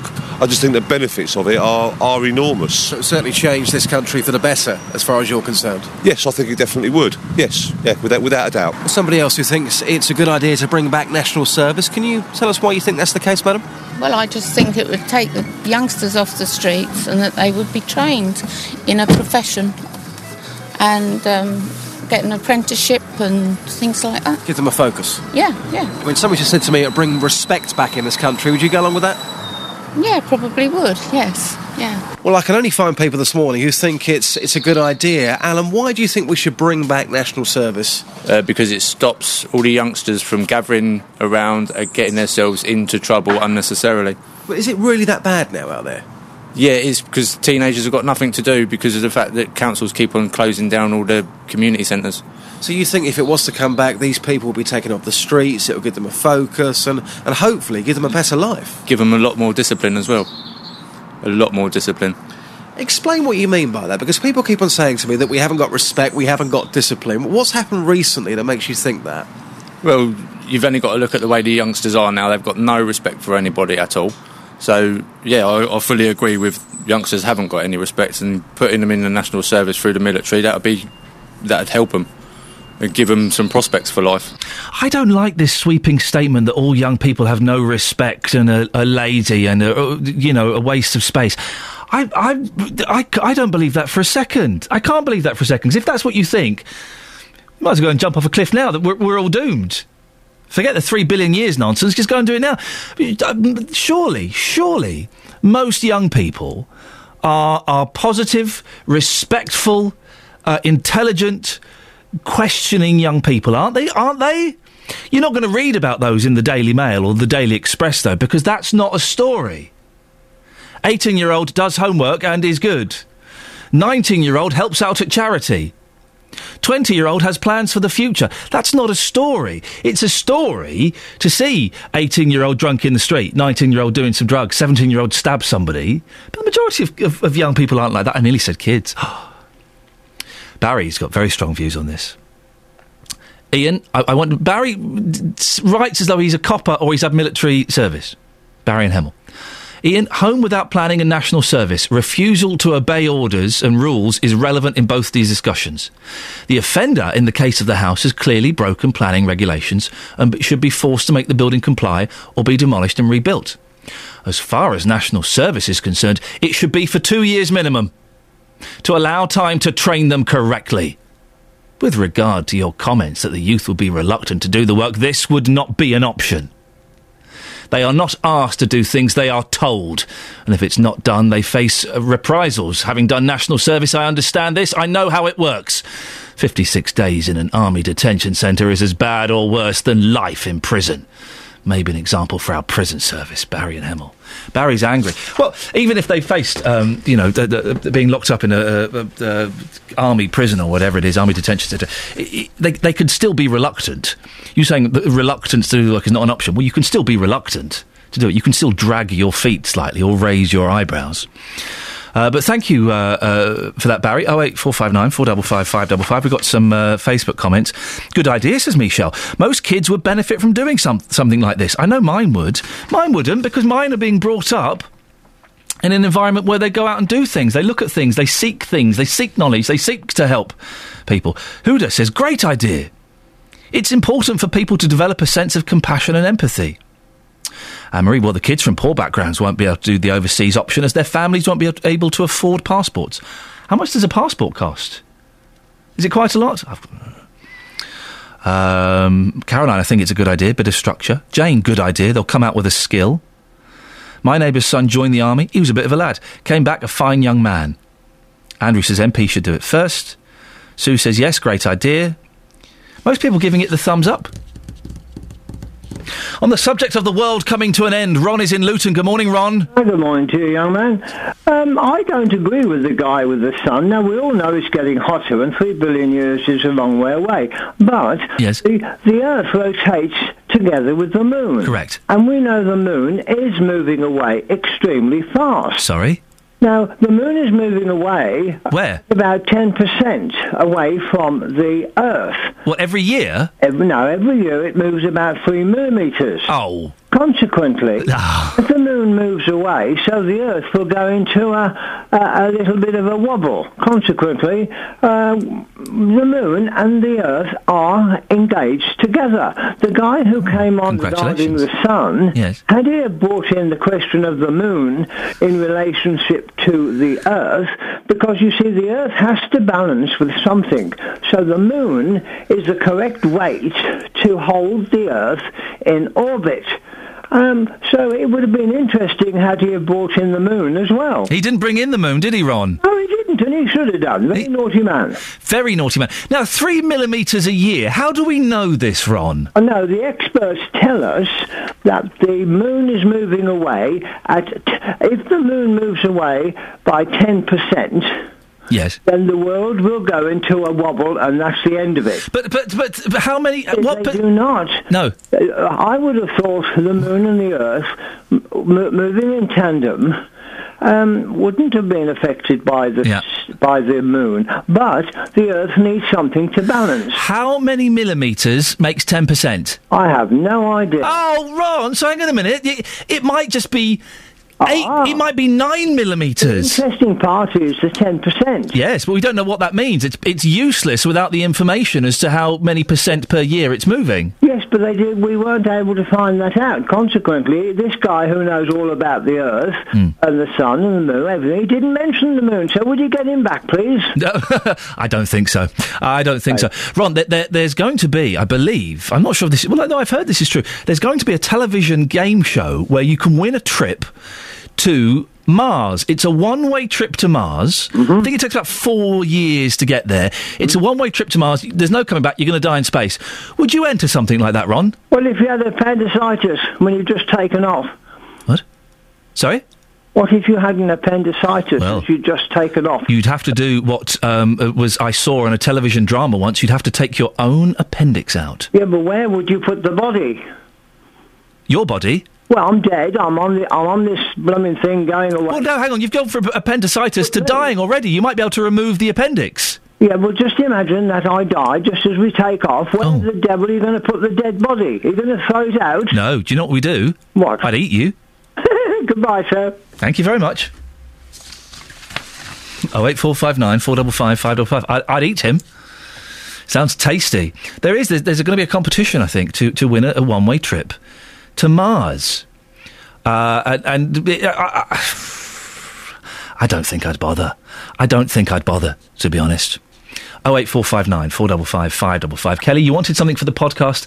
That phone call has just made it. Thank you very much indeed. It's 9:15 or thereabouts. This is BBC Three Counties Radio. Let's get the latest travel.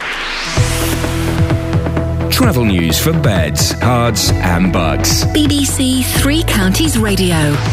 No change for the M25, still very busy this morning as you go into the roadworks section, particularly back past junction 27 at the M11 round to Potter's Bar now, so 25 to 24 looking quite sticky. Then as you go round further, Watford junction 19 to the M40 junction 16. The A1 busy at the Black Cat roundabout, then slow on the A1M past Stevenage, and busy again into London from Stirling Corner to Mill Hill Circus. Queues in Little Haddam at the Albury turn round the Ash River Bridge. A414, well, it's heavy in Hemel Hempstead between the M1 and Leverstock Greenway. It's also quite slow at the Park Street roundabout. A5 southbound in Markyate, delays past the Luton Road junction, and it's quite busy on the A5 in Dunstable, both ways around the A505 junction. Queues in Redbourne on the A5183 coming up to the M1 at junction 9. M1 looking a bit better than it was as you make your way past junction 9 there. Kings Langley though, the A41 eastbound slow approaching the M25, and in Watford some short delays on Exchange Road. Adam Glynn, BBC Three Counties Radio. Thank you, Adam. It's 8:46, it's Thursday, the 19th of September. I'm Iain Lee, and these are your headlines on BBC Three Counties Radio. Central Bedfordshire Council says a Luton man ignored planning advice and extended his home by over 4 times the size that was agreed. Saeed Raza Shah has been told he must now demolish the extension. Buckinghamshire Healthcare NHS Trust is one of 11 NHS trusts that could have a new management team after it was placed in special measures. It's part of a plan being announced by the Health Secretary Jeremy Hunt today. In sport, Jose Mourinho is still confident his Chelsea side will make the knockout stages of the Champions League, despite losing 2-1 at home to Swiss side FC Basel last night. Coming up, Justin Dealey will be outside Mr Shah's house. The home that was extended is now being told he must knock it down. Have a look at the Facebook pictures, facebook.com/BBC 3CR. Before that, let's get the travel. I do apologise, the weather. Here's Elizabeth. Beds, Herts and Bucks weather. BBC Three Counties Radio. Hello, very good morning to you. We do have some outbreaks of rain on the way. They're going to be pushing into the northwest or continue to do so. So turning a bit wet. Most of the rain is going to be on the light and the patchy side. We could just see the odd heavy burst here and there, but for the most part it's not going to amount to very much at all. Now it is going to turn quite breezy, a fairly brisk southwesterly wind developing, and the front moving quite quickly actually, so it should be a much drier picture by the time we get into the middle part of the afternoon, drying out nicely and even brightening up too before the end of the day. Top temperatures today up to 15 or 16 degrees Celsius, 61 in Fahrenheit.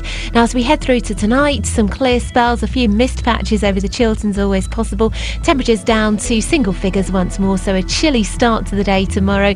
Tomorrow quite a lot of cloud, little bit of sunshine at times, and temperatures up to 18, perhaps even 19 degrees Celsius. Climbing temperatures, in fact, as we head towards the weekend, looking dry and with a nice shot of warm air. So it does look like temperatures will get into the low 20s by the time we get to Sunday. What a treat for the weekend. That's the forecast. Some people say that we get a bit too excited about our trails. So we're going to do this one a bit different. On Saturday, we've got 4 more live commentaries for you to choose from. Barnsley versus Watford, MK Dons away to Peterborough, Stevenage against Carlisle, and Luton host Lincoln. Plus reports on Wycombe against York. All our local teams live in Three Counties Sport, Saturday from 2 here on BBC Three Counties Radio. Well, I'm glad they listened.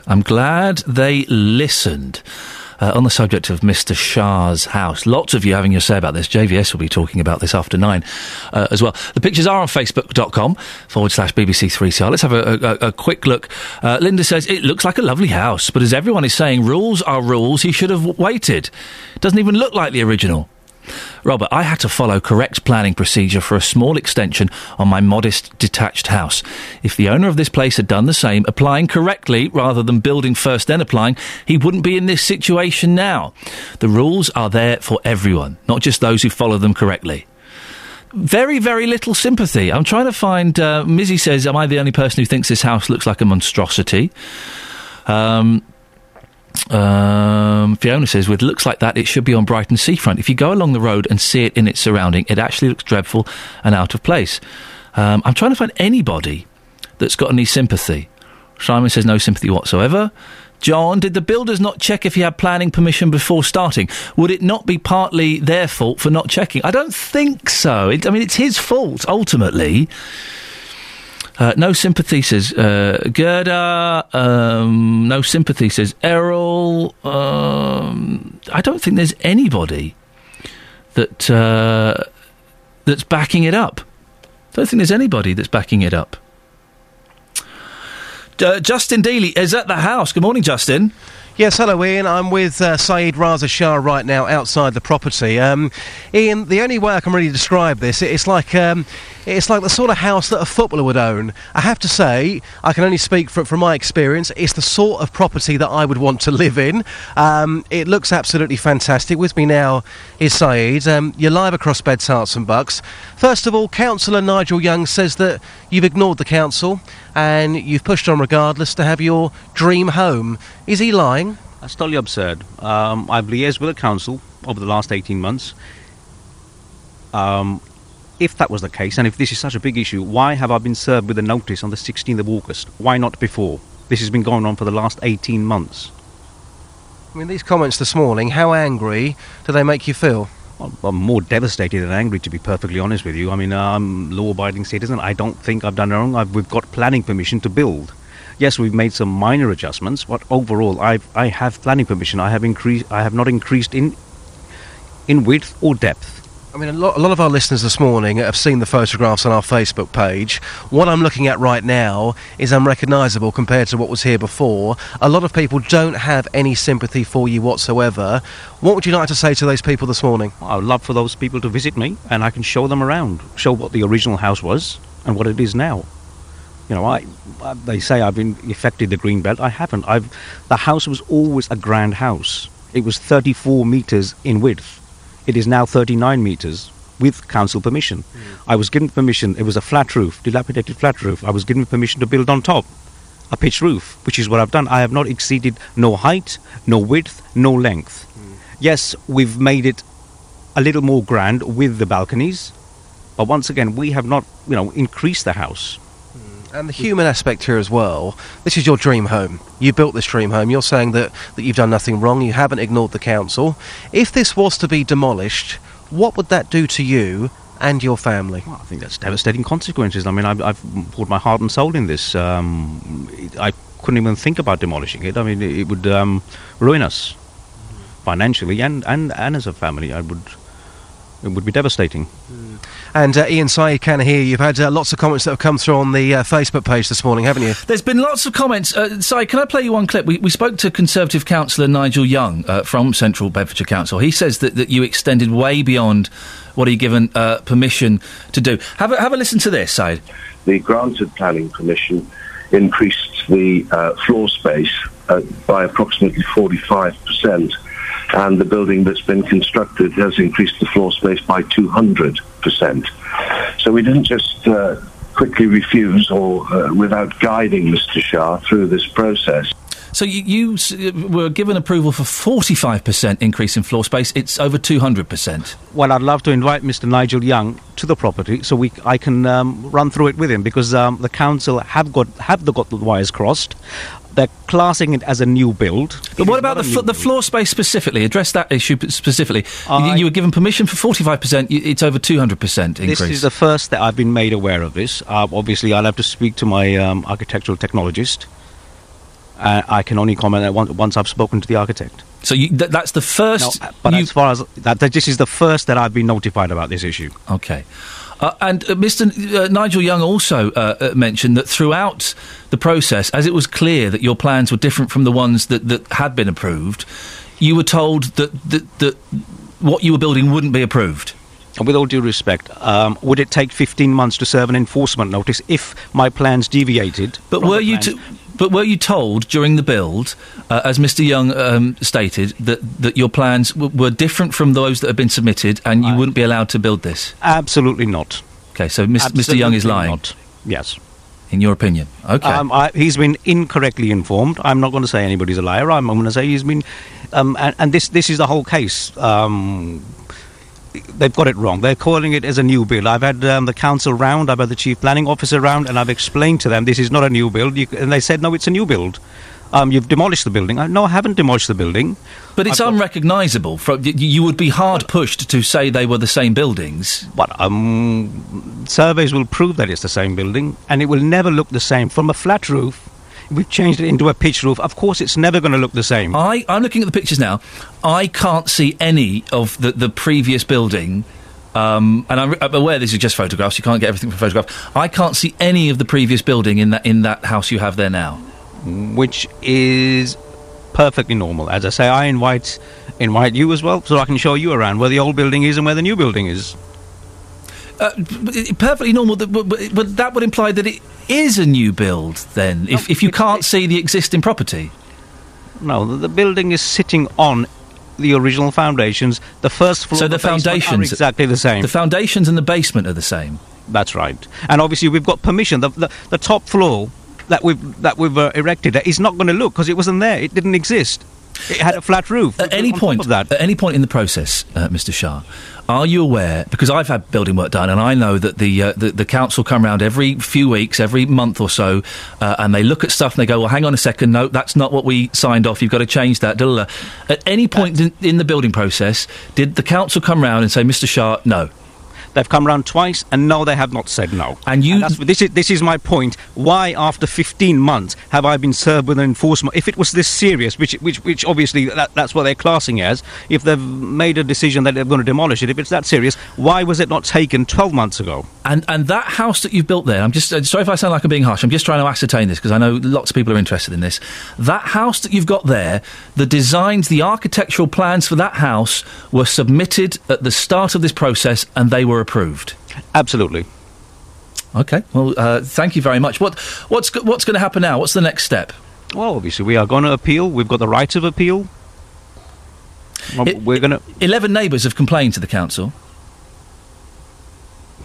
Well, bearing in mind we've only got 7 houses on the road, I don't know where 11 have come from. Nonetheless, if you're told this does have to get pulled down, are you going to do it? I'd rather not comment on that. Obviously, Well, if you're told that legally this house is breaking the law and you have to pull it down, will you abide by the legal ruling that says you have to pull it down? I am a law-abiding citizen, and obviously we'll wait for the court to make the decision. And if they say it has to go down, once again, we'll wait for the court to make the decision. But if they make that decision, well, I think it's pretty obvious. If they make a decision where we stand, you'll pull it down. Sides now left the interview. What happened there? He doesn't want to talk to you anymore. Why? Can I ask you one final question? Why don't you want to carry on the conversation with Iain? Well, you'd said to me 2 minutes. I'm getting late for a meeting. All right, thank you very much. Thank you. Okay. He's now going to go. Sy did make a comment earlier on about jealousy as well, potentially, which may come into this. But you certainly heard what he's got to have to say this morning. I'm outside the house, Iain. It's a huge house. It's, a 7-bedroom property.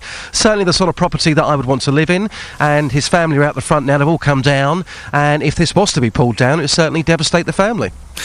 Justin, thank you very much for that. Well, JVS will be talking about this after 9 o'clock, asking is it fair to get Mr. Shah to pull his house down. He's obviously very passionate about it, as you would be. Travel news for beds, cards and bugs. BBC Three Counties Radio. M25 still very slow moving anti-clockwise. Stop-start traffic into the roadworks section, particularly past Potters Bar at junction 24. Also slow Watford to the M40, junction 19 to 16. A1 busy at the Black Cat roundabout, then heavy traffic on the A1M at Stevenage junction 7 before delays again into London, Boreham Wood, Stirling Corner to Mill Hill Circus. Little Haddam and the A120, a queue building at the Ash River Bridge. Mark Yates, the A5 looking slow southbound at Luton Road, and the A5's pretty busy in Dunstable this morning as well around the A505 junctions. Slow traffic in Aylesbury from the Oxford Road roundabout down to the A413 at the Walton Street roundabout. It's also busy on the A41 approaching Kings Langley, coming down from Hemel Hempstead toward the M25. The A414 in Hemel Hempstead slow from the Leverstock Greenway across to the M1. And in Watford, delays on Exchange Road around Beech and Grove. Adam Glynn, BBC Three Counties Radio. Thank you very much, Adam. That's it, that's your lot. Don't forget you can download the weekly podcast. JVS is up next. Until tomorrow, ta-ta. Local and vocal across Beds, Herts and Bucks. This is BBC Three Counties Radio.